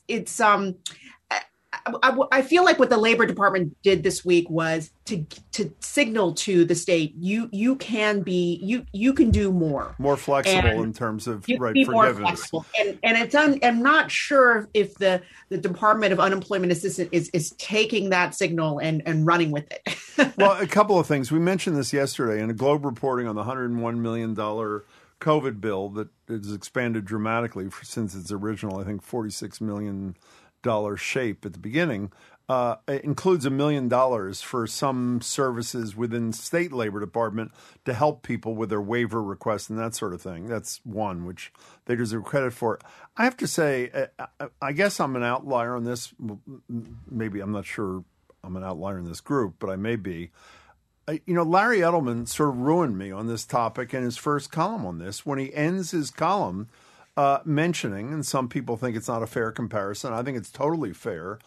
He mentions that it was not so long ago, I guess in 2008, that billions and billions and billions of dollars of relief was granted to irresponsible banks and other financial institutions. And by the way, in those circumstances, he didn't say this, I'm saying this, that was through a fault of their own as opposed to these recipients. If America and our leaders decided it was appropriate for that, why hasn't America and our leaders beyond just the Labor Department, whether it's members of Congress or members of the state legislature, saying these people who are totally innocent people deserve, assuming we can figure out where the money comes from, which I know is not an insignificant thing, they deserve across the board forgiveness as well. It isn't like this has never been done before, Shirley. Right. But I guess for me, in talking to so many people, I think there needs to be more transparency in the process. I mean, I don't even know if, I think part of it was like, I don't even know if the DUA has they've sent the overpayment notices to the right people, so it's like you almost need to figure out, well, how much of this is correct and correctly, the notices are correct. And the thing is, like, but Jim, we've talked about this, and I interviewed, done pieces on this, and that the size of the claims, it's 700,000 claimants. It might be just too much work, and I feel like there could be a bigger argument for that. It's not even worth. No, but I think we're talking across purposes. The reason I think that the blanket forgiveness makes sense, assuming the source of money can be, and Jim Rooney, the head of the chamber in Boston, had one suggestion in a column that one of the two of you wrote, is because it is so big. The notion that even people who are entitled or potentially eligible for expanded waivers will know about it, will get through the process to have somebody to represent them if they feel they can't do it. I think this cries out for across-the-board relief. And I talked to you about this earlier this week. We were going to talk about it, but we changed our mind. There was a juxtaposition of these two stories, which just hit you over the head in the United States of America 2022. 7 out of 10 Americans are living paycheck to paycheck. Meanwhile, and can't come up with $400 for an emergency, right? Juxtaposed to that was how the bankers whom we bailed out, even though they screwed up big time in 2007, how they in 2008, how they were spending these astronomical bonuses, of tens of thousands, sometimes $1 million a year, on going out to dinner with their colleagues and buying, $50,000 bottles of wine and champagne and stuff. It was like this have and have not. And that, I think, was the thing that was so awful in Larry Edelman's seat. Exactly what you said. We can give huge tax breaks to people that are millionaires. There are bailouts. Bail out case, yeah. banks or bail out airlines that instead of using their money to hire people back and give better offers to their employees, use it to buy back stock. What do you call that? Stock buybacks. Yeah, stock buybacks. So it's just, we're out of whack, I think. Our values, you know what I mean, around this? Yes, because, I think of this group of this class of people. I mean, these are people who lost their jobs already, unemployed right? people. Exactly. You're asking for money back. But at the end of the day, I feel like, there could be potentially, $4 to $5 billion of overpayments. And so, can Beacon Hill eat all of that? Can the state eat all of that money? I assume what will end up happening is the state and the federal government and what are going to fighting who eats eats what. I think that's where we're heading.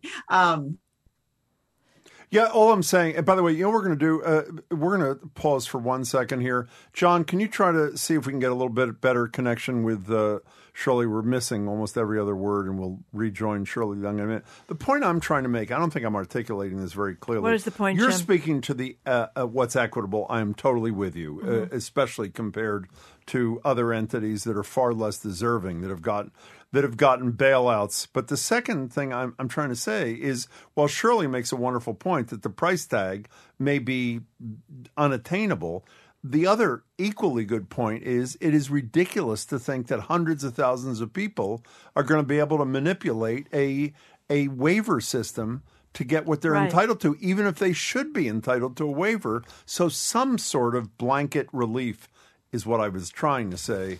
I believe that those recipients are entitled to. Let's say it for the third time. No fraud alleged. The state determined they were eligible. The state was wrong. And in all likelihood, particularly since they're unemployed during a pandemic, they spent all the money on things that were urgent in their lives. Okay. Shirley, let's move on to She's not back yet. She's not That's back why yet. I was talking to you. Well, I'll start explaining. What is it? Katie Johnston wrote this story for the Boston Globe talking about how more and more companies are offering paid leave for pregnancy loss. Mm-hmm. It talked about the Mintz Levin, that's a law firm in Boston, is offering its 1,200 employees, about half of whom are in Boston, 15 days of paid leave following a miscarriage, and miscarriages are very common, 5 days after a failed fertility treatment. I don't understand this, if it means a failed adoption. I don't think so. Or surrogacy. I think it means adoption. It has to be more than 5 days. Oh, okay. Shirley, I was just talking about the Katie Johnston's piece about miscarriages and pregnancy losses. Mintz Levin is leading the way on this. Apparently, that's a big law firm in downtown. So, and by the way, Catherine Clark, who's a congresswoman, who's what is she, number 4 in the House or something? She is number 4 in the House. Yeah, she had a piece in the Globe today talking about her own miscarriage, and I think 10 to 20% of pregnancies end in miscarriages. So, by the way, Congresswoman Clark will be with us on Tuesday, so obviously it's one of the things we're talking about. So, how did this all come about? So the story that Katie wrote about was there was an attorney there who had 2 miscarriages in the span of 6 months.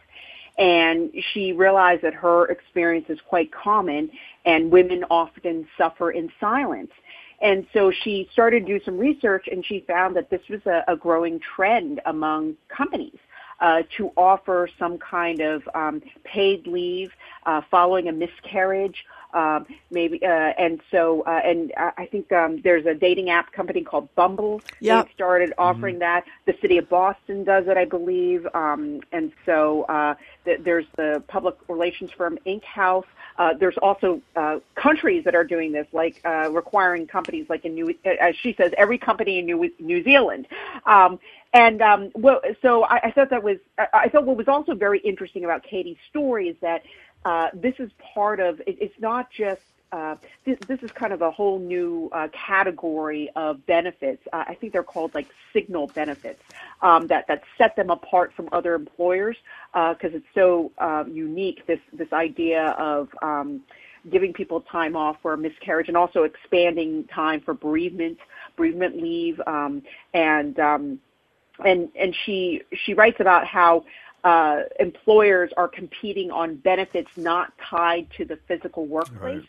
They're kind of upping the ante on these paid leaves versus fitness centers in your workplace or massage tables or foosball tables. And so I thought that was really interesting how, especially in this very tight labor market, employers are responding to the needs of employees.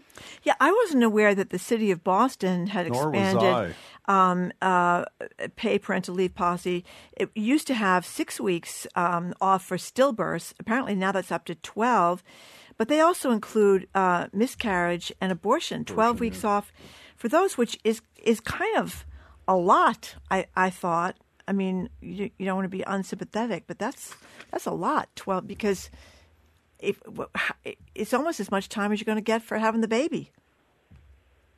It's a lot of time. I mean, I think the paid parental leave was something that started under the Walsh administration, and at the very end, they updated the policy. So, but I have to tell you, is it Google? Google's doing. I think the new parental leave is 24 weeks. Yeah, 24 weeks at Google. But I don't think we have that in many places here in Massachusetts. Certainly not in the government, or do we? No. 24 weeks is. But I guess I'm saying this. Employers are. Certainly when you had babies, Marjorie, and me, I'm only a decade out, and there was no parental leave at the Globe. At the time when I had my babies. You got disability for 6 weeks. I think that was the sick leave. You had to take sick leave and vacation, right?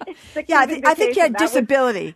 You got disability. You could take disability after a certain amount of time, and so but now the Globe does have paid parental leave, and so so that is a much more common benefit these days. And I think now everyone's trying to increase it, beyond 8 weeks, 12 weeks, 24 weeks. I mean, in other parts of the world, parental leave is like a year. Yep. And we're doing it because we have to. I mean, it's one of the things. It's nice to celebrate these advances, but they're being done not out of kindness to one's fellow human beings who happen to be your employees, but because these firms can't hire although anybody. I got to say, I worry a little bit about this because Why? Because I think there could be a backlash to this. How? Well, if you're going to take 12 weeks off for a miscarriage or 12 weeks off for an abortion, and then you're going to take 6 months off for having the baby, I worry that it's going to hurt women that are having children because they're going to think, when exactly are you going to be here? You know what I mean, Shirley? What do you mean in terms of how the employer looks at that yes. woman? Yeah. What do you think? Well, you raise a good point. When this is raised in terms of with maternity leaves, right? The way to do it is to make sure the men also take time off. Yeah, right. Yeah, the men also take time off. It's not just the women. Yeah. Okay, then it'd be a different story, I guess. I worry about getting mommy tracked. That's what I worry about, and I think that happens a lot to women who take advantage of having these opportunities. But let's move on to something else. Well, this is a great pandemic story. Well, actually, that was a pandemic story too. But this is the ultimate pandemic business. Peloton obviously exploded. Not literally, but actually, in a couple of fictional accounts, it killed people, including on whatever the new Sex and the City thing is. But in any case, I've seen all the episodes. Yeah, you have. I hear it's horrible. Just like that. In any case, just like that, he's gone. But Mr. just Big like that. Just on like the floor. Spoiler alert! Spoiler alert! But Peloton, and she didn't call 911 or give him. She didn't do CPR either, did she? Chris North plays the bad guy, Mr. Big, on the show. she didn't. But you know what the great part? I wasn't going to get into that. Let him but expire in the bathroom. So Jim. he dies on the Peloton or off the Peloton. in the bathroom. Right. Okay. But after the Peloton, right? Didn't he or something? Okay. Yes. And then Peloton brilliantly hires him to do ads until he gets in trouble for his sexual assault. So but that isn't what we're here to talk about. Of course, Marjorie takes it in that direction. So Peloton is a great pandemic story. The sales went absolutely through the roof, and Peloton expanded and bought new plant space and hyped up manufacturing. And then I'm not a business person. Even I could have figured out in a we're not post-pandemic, but as the pandemic started to wind down, obviously people are going to be home less and less interest in Peloton. So this is like the ultimate, to me, obvious but cautionary tale, isn't it? You're absolutely right. I mean, think about it. There's only so many people who can afford a $2,200 internet-connected bike. Right, yeah. Plus the monthly fee. Right, plus the monthly fee, and so everybody who could afford it and wanted one got one during the pandemic. Meanwhile, I thought was very interesting is that on the other side of it, the gyms stopped ordering, right, and so. And now that the economy's opening up, I mean, there's only you don't need a new bike every year, right? So it's a one-time purchase. So unfortunately, the CEO, the Peloton, they had to lay off. They had laid off like 20% of their workforce, like 500 people, and so. And if you also, the other thing is that it spawned a lot of competitors. There are a lot of, versions of Pelotons and much cheaper now. So I think if you're interested in one of these fancy bikes, you probably can get one for half the price or even a fraction of the price now. And so, but yeah, I don't know what's going to happen to the future of Peloton, but it is a very classic kind of pandemic boom and bust, right? Story. Peloton. Well, I do not have one, and I'm guessing neither do you. So can we move to the Federal Reserve? History is being made at the Fed. By the way, I'm not even sure that the average person has any idea what the Federal Reserve does. They know that on the national level, they have something to do with interest rates because we've all been following these stories and the impact, whatever he opens his mouth, what happens to your 401k or your 403b. Tell us about Susan Collins, the soon-to-be new head, and tell us about why we should care about what a head of a regional Fed should. Why do we care about who sits at the head of a regional Fed operation? Right.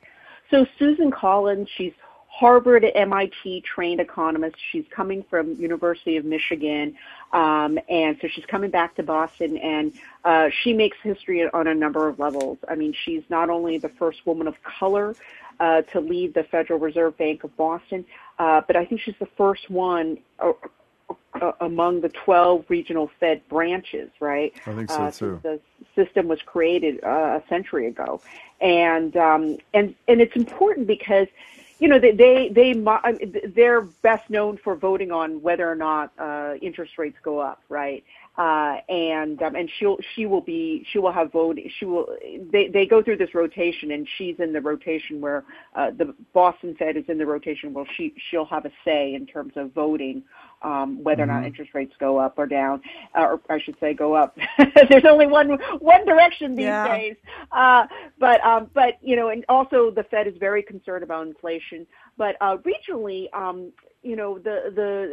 if I can talk a little bit about Eric Rosengren, her predecessor, he made a really big point at looking at community-oriented economic initiatives. Mm-hmm. He really wanted to help working class cities, the Lawrences of Massachusetts, help lift those cities up in terms of their economies. And so she will have a big impact on shaping economic policies in Boston and in New England. And so very excited that we will make history here. I mean, there are only, I think, two other Fed presidents who are of color. And so this is terrific for Boston. Well, congratulations to Susan Collins. And Shirley, it's good to see you. Be well. All right. Hopefully, it's pretty good, right? My internet is only cut out once in 2 years, so that's pretty good. Yeah, we're honored that we were it. Thank you. See you, Shirley. Shirley Leung joins us every week. She's a business columnist for the Boston Globe and a GBH contributor. Okay, up next, a rose by any other names still costs an arm and a leg. Or does it? MIT economist Jonathan Gruber, just in time for Valentine's Day, joins us for a conversation at the intersection of love and the global supply chains and inflation. Jonathan Gruber's next on 89.7 GBH, Boston Public Radio.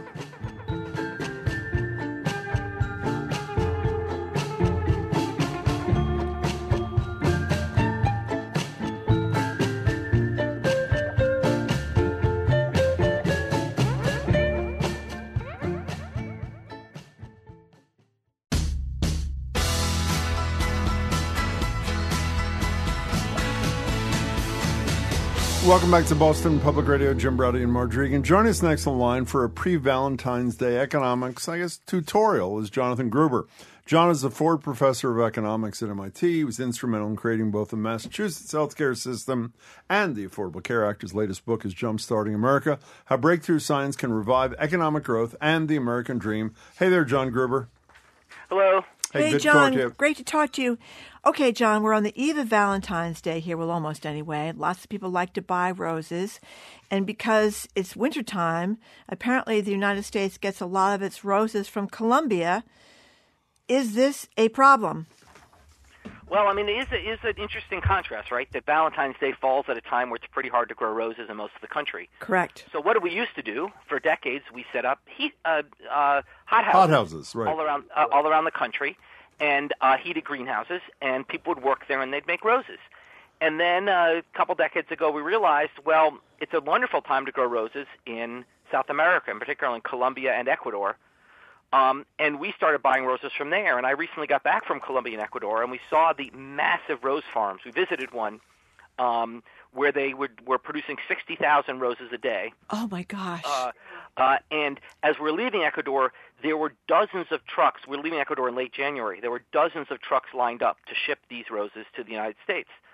By the way, when you're there, next time you go, you can buy your loved one a dozen roses for $1.20 in Colombia. Wow. And just before you go on, I'm just curious how they ship them. They obviously have to keep them really cold, I would think, right? Well, yeah, they keep them cold. It turns out you cut them early and before they've blossomed. We also learned there's enormous differences across countries in what they like. For example, in Russia, they like much longer stems than in the U.S. So they actually grow them in different sections for different countries. It's a fascinating It is business. Fascinating, actually. But that's not what we're here to talk about. We're here to talk about what does that mean? How do we feel about that? On the one hand, we feel as consumers of roses, we feel good. Roses are a lot cheaper than they would be. Roses are expensive, but they're a lot less expensive than would be if we still to grow them in the U.S. You know, in inflation-adjusted terms, roses aren't actually that more expensive, much more expensive to give than they were when I was young. On the other hand, a lot of people who used to work in these heated greenhouses have lost their jobs. Right. So how do we feel about this? And this is really a Valentine's Day microcosm of the larger debate over international trade. Mm-hmm.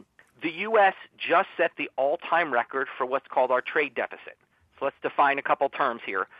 When we produce a good and send it abroad, that's called an export. So we export, for example, a lot of microelectronics and high-tech items. When we consume a good and bring it in from another country, that's called an import. We import a lot of textiles and other sort of low technology goods. Currently, we import about $1 trillion more than we export. So the U.S. trade deficit has set an all-time record at more than $1 trillion. This was a major topic of discussion during the Trump presidency, with Trump lamenting the fact that we have this enormous trade deficit and saying to deal with it. And it was part of his strategy with China, was saying, gee, this is terrible. We need to have fair trade with China. We've got this huge trade deficit. And what I'm here to tell you is that the trade deficit is it's a number that has meaning in a statistical sense. It is not a number you should care about much in a is it good or is it bad sense. Well, before you explain to us why we shouldn't care about it much, I was about to say in defense of Donald Trump words I cannot utter, so I'll rephrase that. Trump's argument, I assume, was because of this trade deficit, it is the consumer in this country who suffers. Was that his argument, I assume? Exactly. We are losing the trade war. Yeah, and that's the way he put it. Why is he wrong? Why was he wrong about that? Well, let me start with a simple example, and this example is what I'm teaching, so it's a little generationally inappropriate for we oldsters, but hopefully for some of your listeners will be more relevant. Great. So suppose that you collect Pokemon. Yep. And you like them all equally. Okay, you want to catch them all, as they say. Okay, suppose that Jim has 2 Pikachus and no Jigglypuffs, and Marjorie has 2 Jigglypuffs and no Pikachus. Yeah.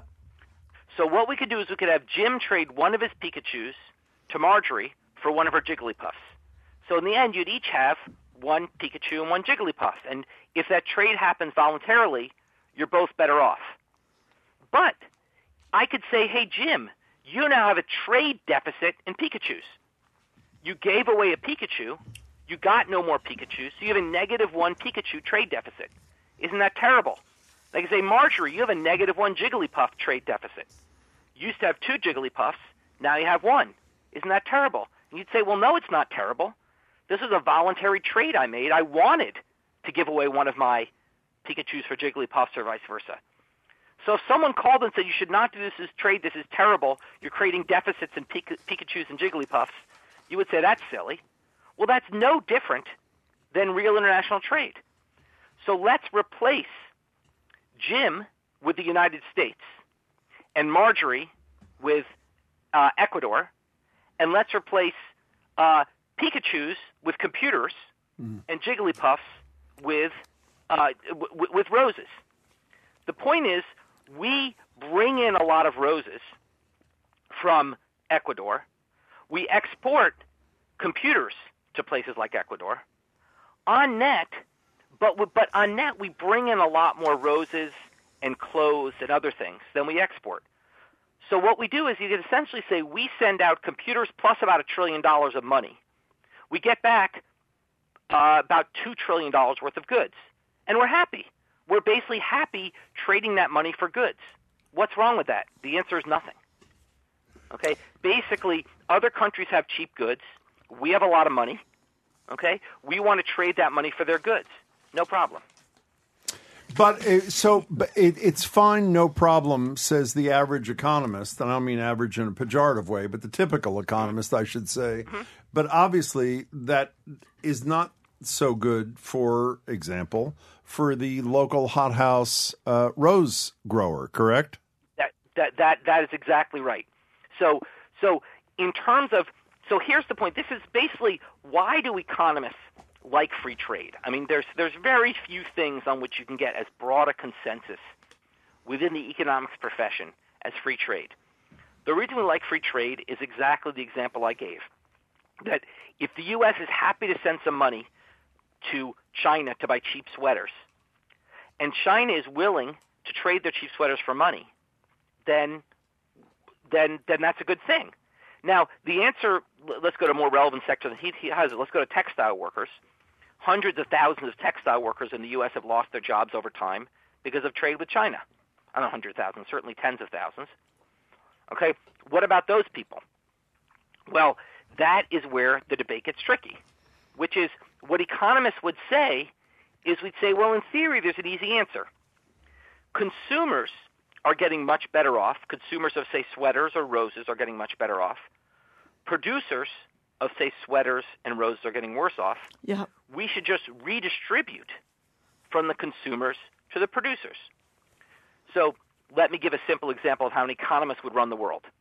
Let's say that absent trade, a decent sweater would cost $50, or absent trade, a sweatshirt would cost $50. With trade, it costs $20. But a bunch of guys lose their jobs. We would say, hey, take all the sweatshirts you sell, add a $10 tax. The sweatshirt buyers are still better off because they're paying $30 instead of $50. But you take all that tax money and you compensate all the people who lost their jobs. You put that into retraining them and giving them money to find a new job, etc. And everybody wins. So that's why economists like free trade, because basically the gain to the consumers is bigger than the loss to the workers. That consumers are benefiting by more than the workers are losing. And we say, fine, just take those consumers who are benefiting. let's take some of that benefit and shift it over to the workers. But we don't do that's that. A theoretical argument, right? But we don't do that. And so is that why you hear so many politicians say they're against free trade, and there's all this backlash against things like NAFTA, et cetera? Well, by the way, let me just say, most politicians don't say they're against free trade. They say they're for fair trade. Fair trade. And the notion is that producer in China or the rose grower in Ecuador or Colombia has an unfair advantage because of how poorly they are paid, et cetera. I mean, that's their argument, is it not?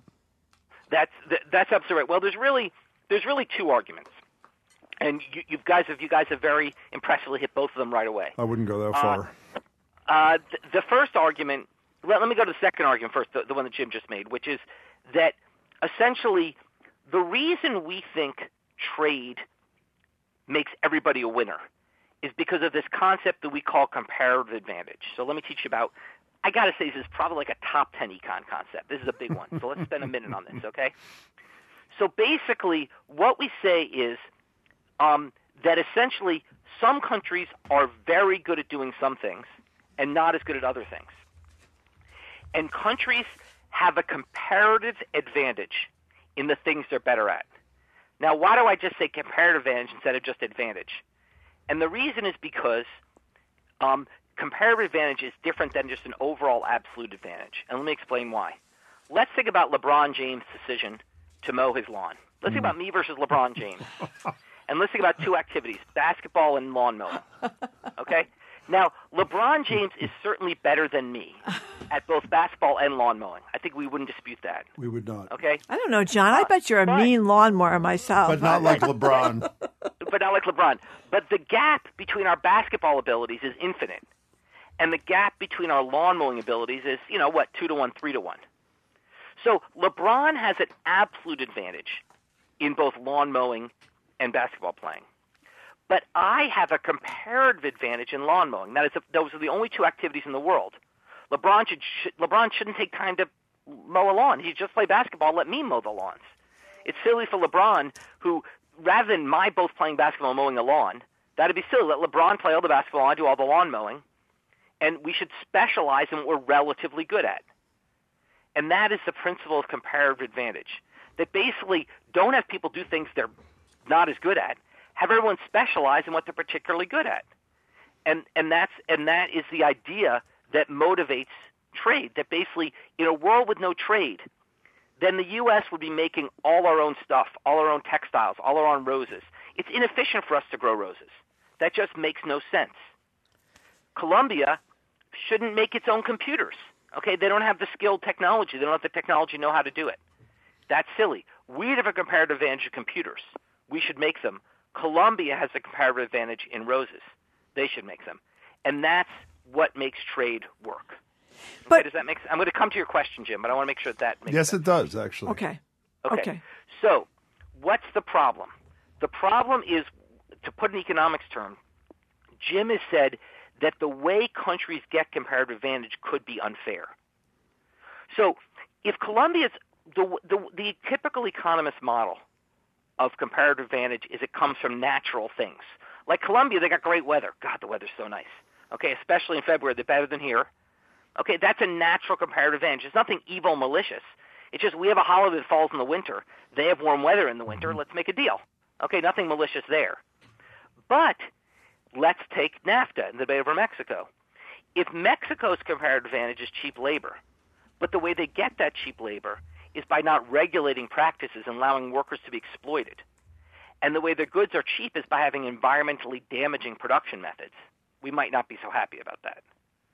So if comparative advantage happens for natural reasons, where people aren't doing anything malicious, then why not? But our concern, Jim's concern, and the concern of many people, is that sometimes the routes to comparative advantage can be socially damaging.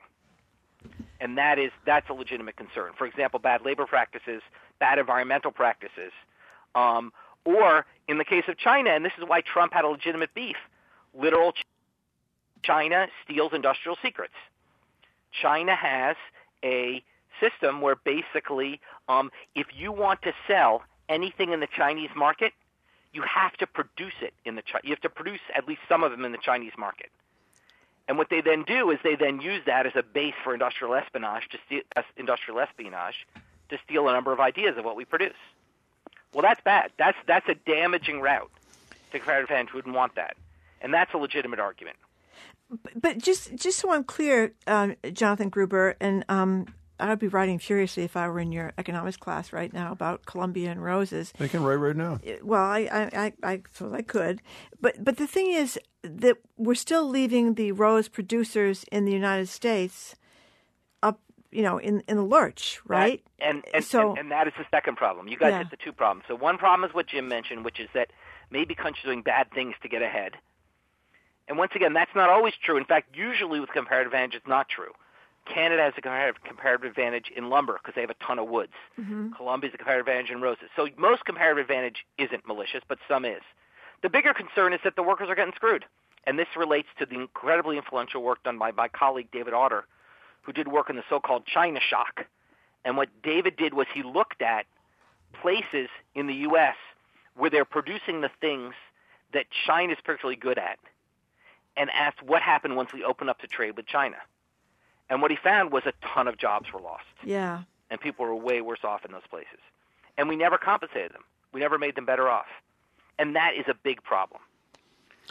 So really, go ahead, Marjorie. I don't see us really ever making people better off. I mean, we just went through all this just with infrastructure and child care and all that stuff. So why would we ever do that?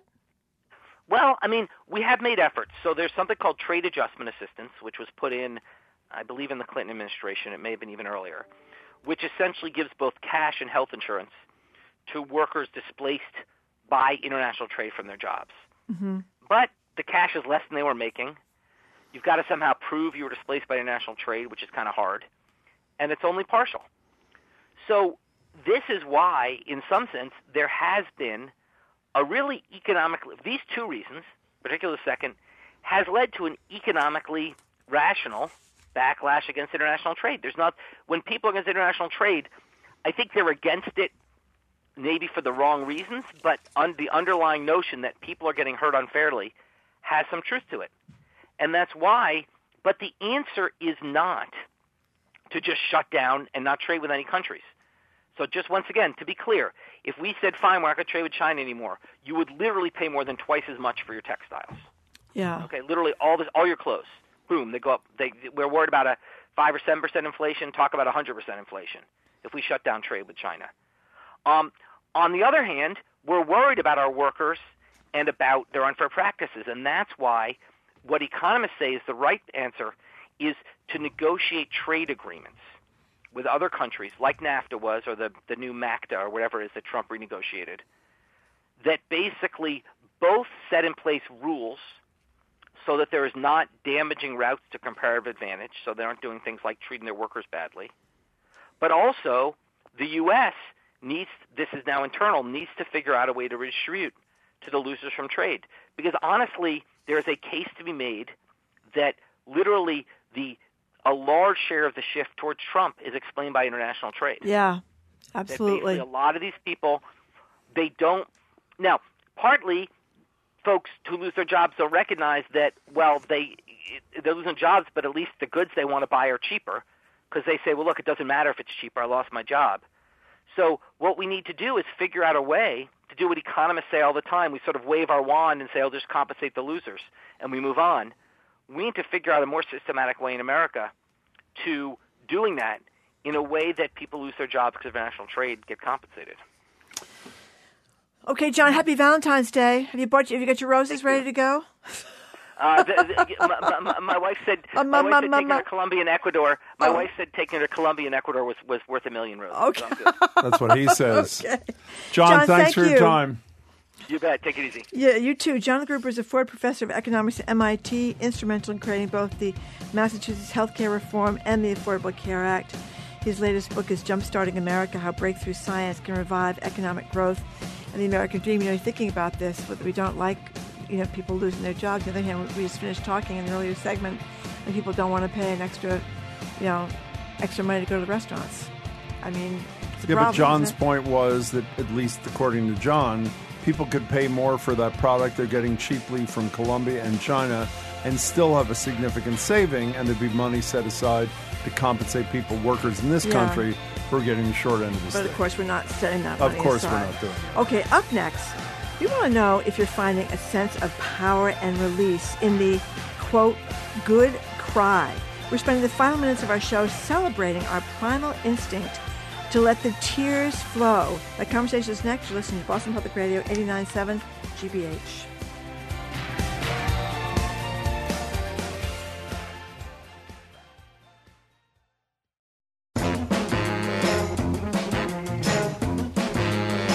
Welcome back to Boston Public Radio. Jim Braude and Margery. And no more tutorials today. Now it's your turn. A couple of weeks ago, we opened the lines to talk about letting your pandemic anxiety or frustration out in the form of a primal scream, as mothers groups organized to let it all out. But I'm guessing not everyone's going to have time, space, and moxie to scream out at the top of their lungs every time they feel the weight of the world on their shoulders. What we do have at our disposal, apparently, is a good old-fashioned cry. This great New York Times piece by writer Wesley Morris, formerly of the Boston Globe, published this week, highlights the power and impact of a good cry. That is, if you can allow yourself to let it hit you. Morris writes that, quote, crying arouses the animal in us. You don't access it. The wolf finds you. It drags immense sorrow through these tiny openings, nostrils, eyes, the mouth. It's the animal in us that needs to speak now. It's waiting, ready for a mass howling when we are. So we want to know if you can relate to this catharsis of a good cry. And how about when you see somebody else cry, whether it's somebody you're close to, it's a public figure, how does that change, for better or worse, your relationship with and opinion of the crier? 877-301-8970. And by the way, it's the end of the day. We're not going to take calls, not that we're not respectful of people whose cries have been in reaction to just horrible events in their lives. We respect that. But that's not what we want to talk about today. We want to talk about it in more, I guess, mundane settings in your own life, and when you witness it, again, in other people who are your friends or public officials, that sort of thing. 877-301-8970. Do you ever, I cry in movies all the time. Well, that's one of the things he's talking about, that he became hysterical watching E.T. when he was a little kid, and he's crying. Remember when they come, all the guys in the white hazmat suits, and they're going to drag everybody out of the house, and E.T. turns from being, regular color to like ashen, and he's dying, and his little flowers die in the flower. Do I remember that? You're saying no. You don't? I sort of remember the hazmat suits, but almost every contemporary thing when there's a sad scene. Yeah. Don't you cry when you're West sitting Side on your Story. couch or something? That came out again. You saw the new one? No, I haven't seen the new one, but I know it came out again. But I cried at the first one. And Belfast, I did see that. That was on TV. Cried at that one? Very sad. Very sad. Yeah, he's talking about crying at the movies, and I think a lot of people can relate to that. He does a great takeoff on how different people cry. Different actors cry. He talks about Julianne Moore has a dry, heaving style of crying. Tom Cruise muscles out his tears so it's not crying as much as a bench press. It's a good line. Which I think is great. Viola Davis says she just belts it out. She just cries like crazy. Glenn Close cries like crazy. It's interesting the way he talks about different actors crying and how their ability to cry on screen is pretty impressive. 877-301-8970. Who's a crier, by the way? Charlie Baker. I love it in him. I really, he is a crier. And I find it totally humanizing in a public figure, unless they're a fraud. Remember years ago? I don't. Baker's not a fraud. He gets no, he's not choked at all. up. I think it is totally real. He almost started crying the other night in the State of the State when he was talking about his wife being his everything. And when I mentioned it to him when he came here, started welling up here. Welled up here. Yeah, he is. In any case, the best example I can think of the phony. Sort of the crocodile tears kind of thing. The example Wesley picks in his piece in the New York Times Magazine is Kyle Rittenhouse on the stand, which helped get him acquitted, obviously, from the Kenosha situation a couple of weeks ago. Best example I can think of. Do you remember when Bill Clinton's in Normandy or something, and he is walking down a path, and he's laughing with one of his secretaries. And I can't remember the secretary. I don't mean secretary as an administrative secretary, but a member of his cabinet.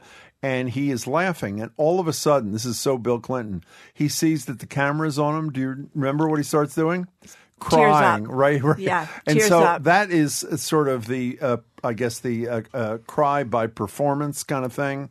But I have to say, I find a sincere, spontaneous, and real cry in another human being to be about the most humanizing, connecting, I'm being serious, Marjorie's laughing, kind of thing one can possibly Sorry, I'm do. laughing at some of It's the okay. What are you emails. laughing at? John Gardner says he cries every time Jim interrupts Marjorie. So he says he does a lot of crying.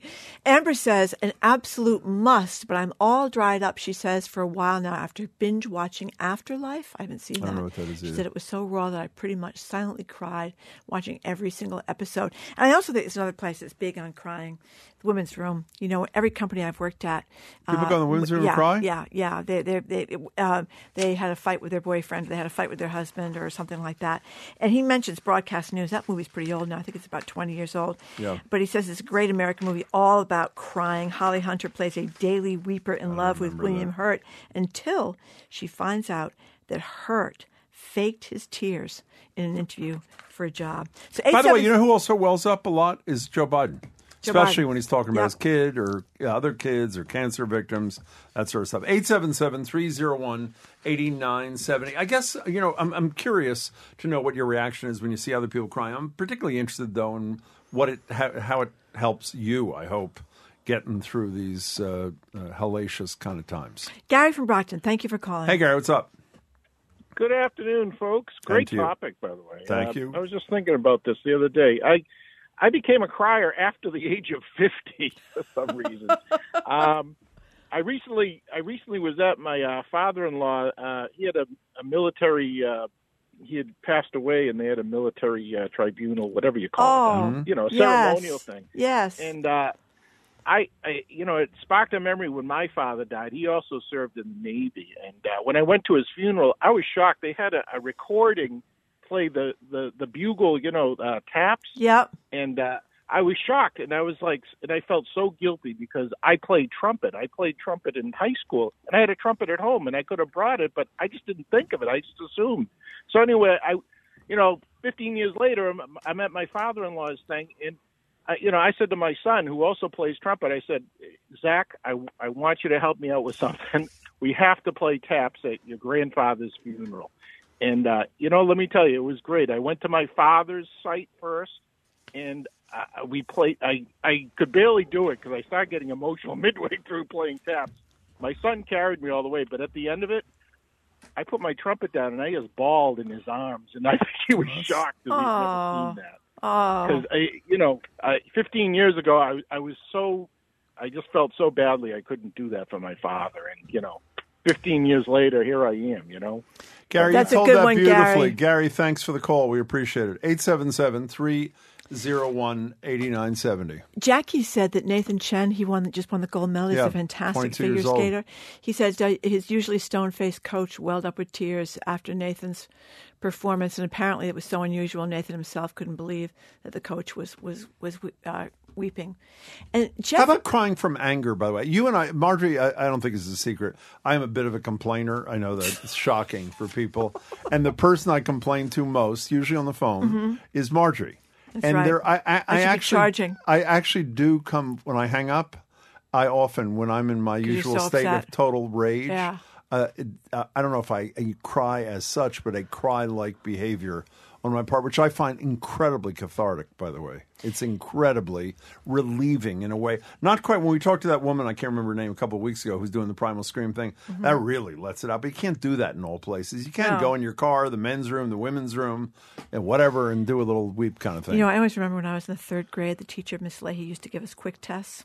And you'd have to, you send around, 3x3, 5x5, and all this. And there was this kid that sat next to me, and he would drop his pencil or something would happen, and he'd start crying. And not only would he cry, but he's got like these big red marks all over his face horrible. and his ears. Oh my God, it was terrible. Well, you know what you just reminded Everybody made fun of him. You know what you just reminded me of? What? I can't believe you didn't remember the story. I went to public school for all of my career, my schooling, except for 4 years. I went to a friend's school, a Quaker school in Philadelphia. And the headmaster, we called the men master and the women teacher in their first name. Yeah. His name was Master Jack. And because I was misbehaving all the time, I was suspended quite regularly, as you know. And when you're sent to the the headmaster's office the third time, you get automatically suspended. And my mother, who I was a single mother and had to, leave work and really upset her and that sort of thing. And what he would call, when I went down for the third time and I knew there was no out, you know how this is what the headmaster of the school called me to my face. Oh, tiny tears.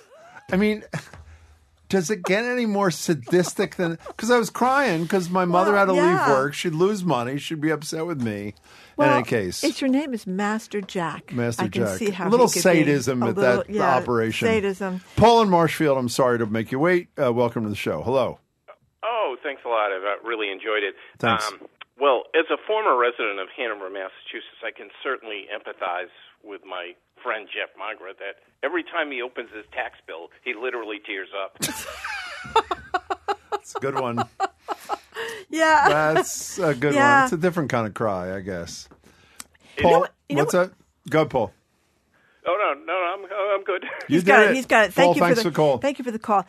You know what also makes you well up, and I never joined the military or anything, but sometimes I'll be somewhere, and they'll be singing the national anthem, or there'll be some America the Beautiful or something. Makes me kind of soft. No, I'm with you. I'm with you on that. Yeah. I actually am. 877-301-8970. Can we get back to the movies for 1 second? Do you not love crying at the movies? Do you not find that almost fun is probably a poor choice of words? Yeah, I'm worried that somebody's going to see me crying at the movies. I don't like it. But everybody, wait a second, almost everybody's crying at the same scene that you are, don't you think? Yeah, that's true. That's why I want to go to the movies. You kind of feel like sitting in your couch at home crying at something. I was crying actually at one of the Scandi Noirs that I was watching last night. You were? I was crying on the couch last night, yeah. Something bad happened to a little kid. It really didn't happen. Oh. No, it theoretically happened, but it actually didn't happen. I'm not... Yeah. It's in The Killing. Have you heard of The Killing? No.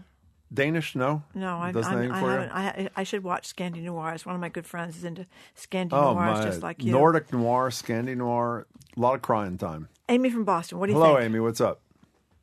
Hey, I actually have two things. The first is just a little bit of a funny story. We were at my daughter's, thank goodness, in-person college graduation this May. Mm-hmm. And before, the kids even came in or anything, my husband already started crying. And then as soon as the bagpipes started playing, he started crying, and he kept looking at me going, "What's the matter with you?" Because I wasn't crying. And I kept handing him tissues, and he kind of yelled out to everybody, "Would someone come sit next to me instead of my wife? Because she's really insensitive." Oh, no. That's actually pretty good. That's a good one. Oh, no. I always tell my kids, and I tell my good friends, too, if somebody starts to cry, they're trying to tell you something, and "Oh, I'm sorry," and they apologize, or yes, they feel embarrassed that they're crying. And I always tell them, if your body's telling you to cry, then you listen to it. Mm. It's obviously telling you to cry for a reason, whether it's for healing or to really feel, a happiness, or whether you're grieving. You should do it, because I think it's all part of healing and kind of letting go what you need to let go. Amy, I love that call. I'm really glad you called. And why are we ashamed of what's that I don't know. about? You know what's really upsetting, too? What's that? When you see your parents cry. Oh, that's hard. That is awful. Especially the first time. Yeah, very upsetting. Luckily, my mother never cried. By the way, John, is this you, John Parker, who say you cried during The Wizard of Oz? My goodness. What is it? Oh. At the end of Over the Rainbow, John when says, Dorothy grabs Toto. Little Toto. Remember the witch stole little Toto, put Toto in her basket, I feel like and drove crying away? now just thinking about it. Now, here's one from Renee. She says she tunes to ABC Nightly News with David Muir pretty much every night. At the end of his show, there's always a story of some people that struggled, but somehow they persevered with help from a granddaughter or the FedEx guy or a stranger. She said it's her daily cleanse. She just wells up and releases and feels the goodness of the cry and the goodness of people. Good for her. That can get you going. That's great. That can get you going. When a wonderful person has done wonderful things. Yes, if you have these terrible things in the world, and then you see somebody doing something really wonderful, you kind of well up over that too. for the contrast to everybody, 99%. To the average human being. Doing so many and our terrible leaders. things. Yeah. Mary from Cambridge. Hi. Hey, Mary, what's up? Hi. Hi. This is Mary Catherine. This is Mary Catherine Geibel. Oh, hey, how are you? From upstairs at the Pudding Upstairs. We know who you are. Yes, your wonderful restaurant that closed. Go ahead. It's so funny. I'm not a crier. And when we closed down after 32 years of upstairs at the Pudding and a number of times, Winthrop Square on upstairs at the square, on the square, we, lots of people all around us were crying, or at least all around me. And I never broke down. I didn't feel emotional about it exactly because there was a lot to do. But customers did and said, well up, and people would cry and all that stuff. But the one time is the Sunday before we closed down, which was New Year's Eve 2013. We had brunch. And, for 32 years, we'd had the Harvard Crocodillos, the a cappella singing group. Oh, yes. Come in and entertain our brunch customers, which was always so fun. It was generations of kids that, they just got younger as I got older. and they were terrific. And it was kind of the same songs, and a lot of them were kind of emotional, like, Auld Lang Syne, whatever. Oh, Danny Boy, that was a big one. Oh, and yes. There, yes. Before New Year's Eve, and suddenly I just started bawling in the middle of the bar room, the where they were singing, and I realized the difference was it was music. The music got to me, and it made me realize all of the emotions that I'd felt over having all of these wonderful customers, the Crocodillos and everybody else, over 32 years. It suddenly hit me, and I couldn't stop crying. And it was it totally surprised me. I couldn't believe I was sitting there crying, but it was the emotion of the music that did it for me. And I suddenly could release both my sadness and my happiness over the career of the restaurant. That was a spectacular call, Mary Catherine. That was totally great. But Mary, you are so right. The music. I mean, that can really Danny bring it Boy, out, yeah. Oh my God, being Irish, and oh my God, I've heard Auld that at Lang every Syne single is another funeral. one that can Auld really Lang do it to Syne, you. yeah, rethinking everything you've screwed up, Hey, Mary Catherine, we're really glad you called, That's and I a great hope people point. had a shot at Upstairs in the Square before it closed. Well, I also remember hearing the Harvard a cappella group when I was there for brunch. It was absolutely fantastic. You do. You yes. remember, yeah. Yes, they were great. Okay, Whitney Houston, the Super Bowl, that made Jack Reardon cry. I can believe that. Yeah. We don't read last names in the air. Remember that? Oops. Yeah, exactly. Sorry. Oh, my God. That's okay. It was but it was nothing to be ashamed of. Okay, we're done, Marjorie. That's the way it works. Okay. That's why the music's playing. We are done. The music's You are. playing. I cry every day when I hear this music, Jim. Yeah. And I think, oh, my goodness, another 24 hours before I'm back. I have to see Jim again. Okay, thank you for listening to another edition of Boston Public Well. Radio. You can keep up with us 24/7 by way of our podcast. Tomorrow we're going to be joined by retired federal judge Nancy Gertner. Can't wait to talk to her, plus our media maven Sue O'Connell and Boston Globe TV writer Matt Gilbert, who just wrote this great thing about the 10 best miniseries on Netflix, and I'm so excited about it. Well, they're not all on Netflix. You haven't seen any of them, have you? I have seen some of them. Wow. Yes, I have. Shocking. I want to say thank you to our crew, Jay Bologna, Zoe Matthews, Aidan Conley, Mackenzie Farkas, Rebecca Tauber, our engineer, John the Claw Parker, and additional production support is provided by Prithvi TK, Jim Browdy. You're not on television tonight. But I actually am on television you are tonight. On television Yes, I tonight. am. I did not know that. In a couple of minutes, actually, I'm doing a taping with Laura Coates, CNN senior legal analyst, she's former great. federal prosecutor. She wrote a great new book. It's called Just Pursuit, A Black Prosecutor's Fight for Fairness. It is terrific. She's going to join me. We have a story of a local woman bucking the trend of people leaving the emergency healthcare industry and returning to it, sort of part of the Big Quit series. And then we're replaying something that actually matters to you and me. On Sunday, Marjorie and I are going to be emceeing the 6th Winter Walk. You can check it out. Yes. winterwalk.org to raise awareness and funds to fight homelessness. And the two leaders of that thing are going to be joining me again. Well, not again tonight. We're replaying that because the walk is coming up Sunday, and we hope you join us. That's all tonight at 7 o'clock. Again, join us 9 o'clock on Sunday. You can register at winterwalk.org. I'm Jim Browdy. I'm Marjorie, and thanks again for tuning in. Hope you can tune in tomorrow. Go have a good cry, and we'll see you later. See ya.